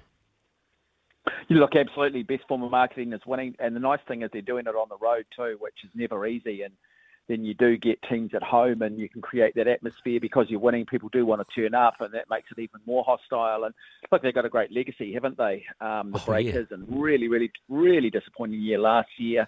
And, well, we can't be harsh on them for the last two seasons, though, can they? And Casey said quite rightly, Mark, that being on the road, never having a rhythm, living out of a suitcase, but a bit like the Warriors having to keep a competition alive, you can't feel too bad. Oh, gosh, Tom Abercrombie just dropped a big three. My apologies. It was Britty, 42-22. Sorry, Mark. It's circumstance, right? Yeah, look, it is. And it's been really tough for all New Zealand sports teams. I mean, I think it's just been tough for organisations as a whole. And really, it's just about trying to keep the organisation afloat. There's so much uncertainty around it, and it doesn't make it hard, too, in terms of your recruitment, knowing whether players are in form or not, particularly players that you're bringing from overseas. And so, look, I think everybody... we quickly move on, don't we? And it's really all about what teams do this season. And look, the Breakers. I mean, the Breakers. I love it when they're who they are. Yeah, they're the pinnacle of basketball in this country, and it's a sport that is just flourishing more so than any other sport. And the talent that is starting to come through, the talent that's going to be available to the Breakers in the next sort of 5 to 10 years. I'm not sure you're going to need to look too far overseas because I think we're just going to have that much depth. You've only got to look at the courts around the city here in Auckland. You've only got to go and have a look at secondary schools. I was talking to John Ackland, a rugby league stalwart, who's a big part of setting the Warriors up, and he was saying that numbers in rugby league and rugby are down at St. Peter's College where he works in Auckland. Oh, he's at St. Peter's now. He's at St. Peter's now. Yeah, and he said, Mark, if you build 80 basketball courts, we'd fill every single one of them. That is true. There is a genuine lack of basketball courts in the biggest city in the country, and because there are so many kids who want to play with it. And I think too, I think it's a social thing too. Mums and dads don't want their Johnny and Sally being beaten up playing contact games, and basketball does allow everybody to be part of a team, and no matter what their size, right? Oh, look, absolutely. Everyone gets their hand on the ball. Really low cost of entry. You can pretty much play it anywhere. But I think also too, the NBA have been great in terms of the way they market the game. Yeah. You look at their benchmark players now. There's a player that sort of, I guess, reaches every little sort of genre that supports basketball. If you're somebody that's slightly gangster, then there's that slightly gangster basketball player. If you're a little bit more scientific in your approach in life, there's that type of player as well. You've got the bad boy, you've got the good boy, you've got the European, you've got... And then you've got your clean cut. Then you've got your Mr. Clean Cut who can drop a three from anywhere, and Steph Curry, right? Correct, absolutely. And that's the brilliant thing about it. There is a hero in basketball for everybody. Yeah, and I like that. So anyway, that's what we weren't going to talk about, but it is good because they're up 46-24 and in control, which would make Mody Maor. I was watching Mody Maor on the sideline early in the first quarter. Boy, he doesn't muck around. He's got the best stink eye going around when he wants to talk to his players. Let's talk about the Tuatara. So was it going to be a 5-game series or a 4-game series? It was supposed to be a 5-game series? No, always a 4-game series. So the way it works is there are 40 regular season games. Yep. They will play 20 games at home, 20 games away. So that is 5 home series of 4 games. Roger that. They will play the 3 teams in their division, and then there will be a crossover of 2 teams in the other division. Now, the Tuatara started the first 2 rounds of the ABL away. They played the Brisbane Bandits, who have probably been the benchmark over the last 10 years, and they played okay, but they lost that series 3-1, and then they bounced back against a very good Canberra team in Canberra, winning that series 3-1. And then they've come home for their first home series, and that was against the Sydney Blue Sox. Now, it's an interesting one, Stephen, because they're playing at North Harbour, but this is a team this Tuatara team has been made up of a whole lot of players that are associated with the major league clubs. So representation from the Padres, the San Francisco Giants. You got the New York Mets, you've got the Texas Rangers have all sent players over. Then you've got a really strong Asian contingent out of Taiwan, out of Korea, out of Japan. Players have all played at the highest level in those countries. Then you're bringing them all together. So really, was it a home series for the Tuatara? Well, for a lot of them, this was the first time they actually got on North Harbour Stadium. This was actually the first time they've played there. So I think by Game 4 today, it started to probably feel like the home advantage, like the home ground. Because I think, as manager Steve Mintz says, look, home advantage is more about your crowd. It's more about your fan base in a league like this. And, it was a small but very, very passionate following for the Tuatara. But then Game 4 got washed out today when they were up 3-0, right? Yeah, so 5 innings is a game in a rain situation. And we got to the bottom of the fourth and the Tuatara were leading by 3 runs to nothing. Now, what does happen in baseball, and I only learnt this today, there's a good chance they will play this game in Sydney when we have the return series. And what they actually do is they just pick it up from where the game left off. So they will still play just a 7-inning game. And if they restart it, it will be bottom of the fourth. The Tuatara will still be leading by 3. And looking at the closeness of the league, I think, looking at the closeness of the league, it'll be a really, really important game to hopefully get finished, even if it means playing this in Sydney rather than North Harbour. Look, I've got to be honest with you. I went onto the Tuatara website to try and figure out where they stood, and I couldn't really find where they stand in the ABL. So where are they standing after this third series? Okay, so currently their win record is 6, their loss record is 5. They're second in their division. It's the Brisbane Bandits who I think have won. I think the Brisbane Bandits are 9-3, and then it is the Canberra Cavalry who have won 5, lost 6. On the other side of it, a little bit more even. You've got Geelong on that side. You've got Melbourne. You've got Perth, and I'm just trying to remember who the other team is. So look. Do they stack up okay, Mark? Yeah, look, they do. They do. I think all these clubs have affiliates with the major leagues. There's nothing that we've seen that right across all the different series that have been played. Look, at the end of the day, this comes down to pitching. You've got to have pitching depth. Baseball is a game very much dominated by the ball. And to bring some context to it, if you fail 7 out of 10 times in the major leagues, you're going to end up in the Hall of Fame because you'll be batting 300, you'll be batting at 30%, and that is world class, Stephen. And so it comes down to pitching depth. Look, the Tuatara are excited by their lineup. I think, Steve Mintz and co, they want to win the Claxton Shield. They want to win this thing, and they believe they've got a lineup capable. But like anything, you're bringing a whole lot of guys together. They played their first 2 series away. We were good Friday night, really, really poor yesterday in Game 2. And then bounced back brilliantly last night. And then again today, we look good. But as Steve Mintz said, look, this team hasn't clicked just yet, but they're still managing to win. So, look, I think people should get excited. Really, really high standard of baseball. I mean, you run through the lineup. You've got Shu Wei Lin, who's spent, a lot of professional, played in the major leagues with the Boston Red Sox, won a World Series in 2018. You go through the lineup and Keibert Rodriguez, probably the best fielder we've seen in baseball in this country. Texas Rangers got big raps on him. A lot of people say he will play in the big leagues. And then 2 New Zealanders who have been superb, Jason Matthews, Clayton Campbell, both have professional minor league contracts. I'm just trying to work out, I think it's with the Chicago White Sox. You've got the broadcasters going up through Taiwan, such as the interest with a number of the Taiwanese players that make up this Tuatara lineup.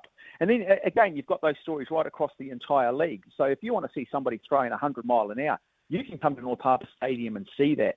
I mean, this is a high quality of baseball. Otherwise, the major league clubs wouldn't be interested. They wouldn't be sending coaches. They wouldn't be sending players. They wouldn't be putting their resource into it if they didn't think there was some benefit in it for them. But you've got to be mentally resilient, right? Because I've heard some stories. You can be 1 minute you can be a hero playing major leagues. Next minute you can be down playing AA, AAA, and making no money.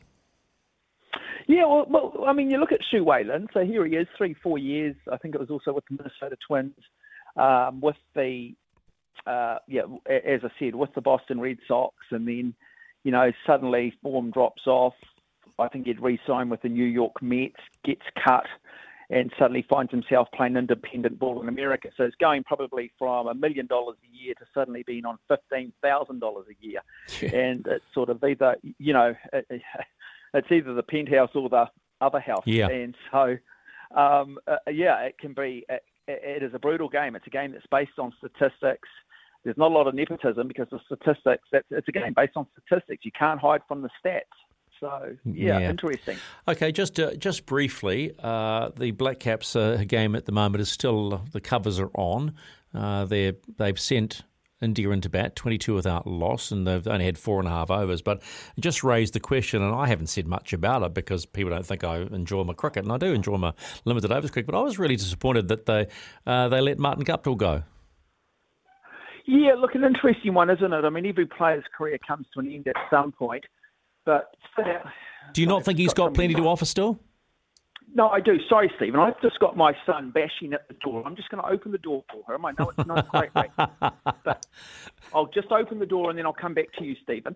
There we are. We've opened the door. No, look, Martin Guptill, I mean, I think you look at his career, averages almost 42 and close to 200 one-day internationals, averages in the 30s at a T20 level. I guess the one thing in his game is he's been disappointing when he's played away from home. He's been brilliant at home. And maybe they are looking to the future and looking at Finn Allen. But I look at Finn Allen and we're sort of starting to see that he is a little bit one-dimensional. And maybe they did rush this decision. Yeah.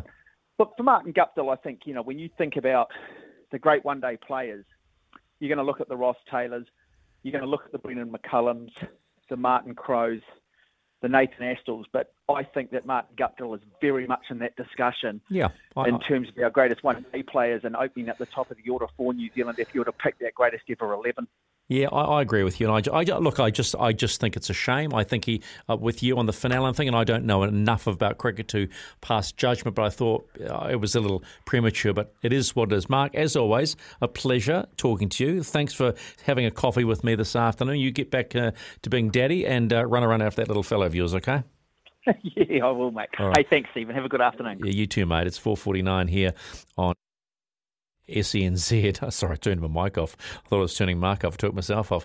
Just about done here for a Saturday afternoon. Just a reminder that I can tell you that the New Zealand Breakers are absolutely toweling Brisbane up at the moment. 2:37 and counting in the second quarter, and they lead 62-35. That's right, 62-35 in the softball at the bottom of the third. Venezuela 7, the Republic of South Africa 1. That's Venezuela 7, the Republic of South Africa 1, and they've just started. They're at the bottom of the first. They're at the bottom of the first in the New Zealand-USA game. 4:55, almost done for this edition of a Sunday afternoon with Stephen McIver and Ben Francis. We will reconvene on the 11th of December, will we not, Ben, to do this all again and see what's changed in a fortnight of sport. Eventually, and we'll be at the World Cup stage too, right? I'll be looking forward to it. Very excited. Okay, what does the rest of Sunday evening hold for you? Who's cooking? It's always me. Always you? Yeah. Okay, well, thanks for the help this afternoon. Thanks for keeping me in check. That's us done. Don't forget, if you want to get the best of what we had today, 7 o'clock tonight here on SENZ. See ya.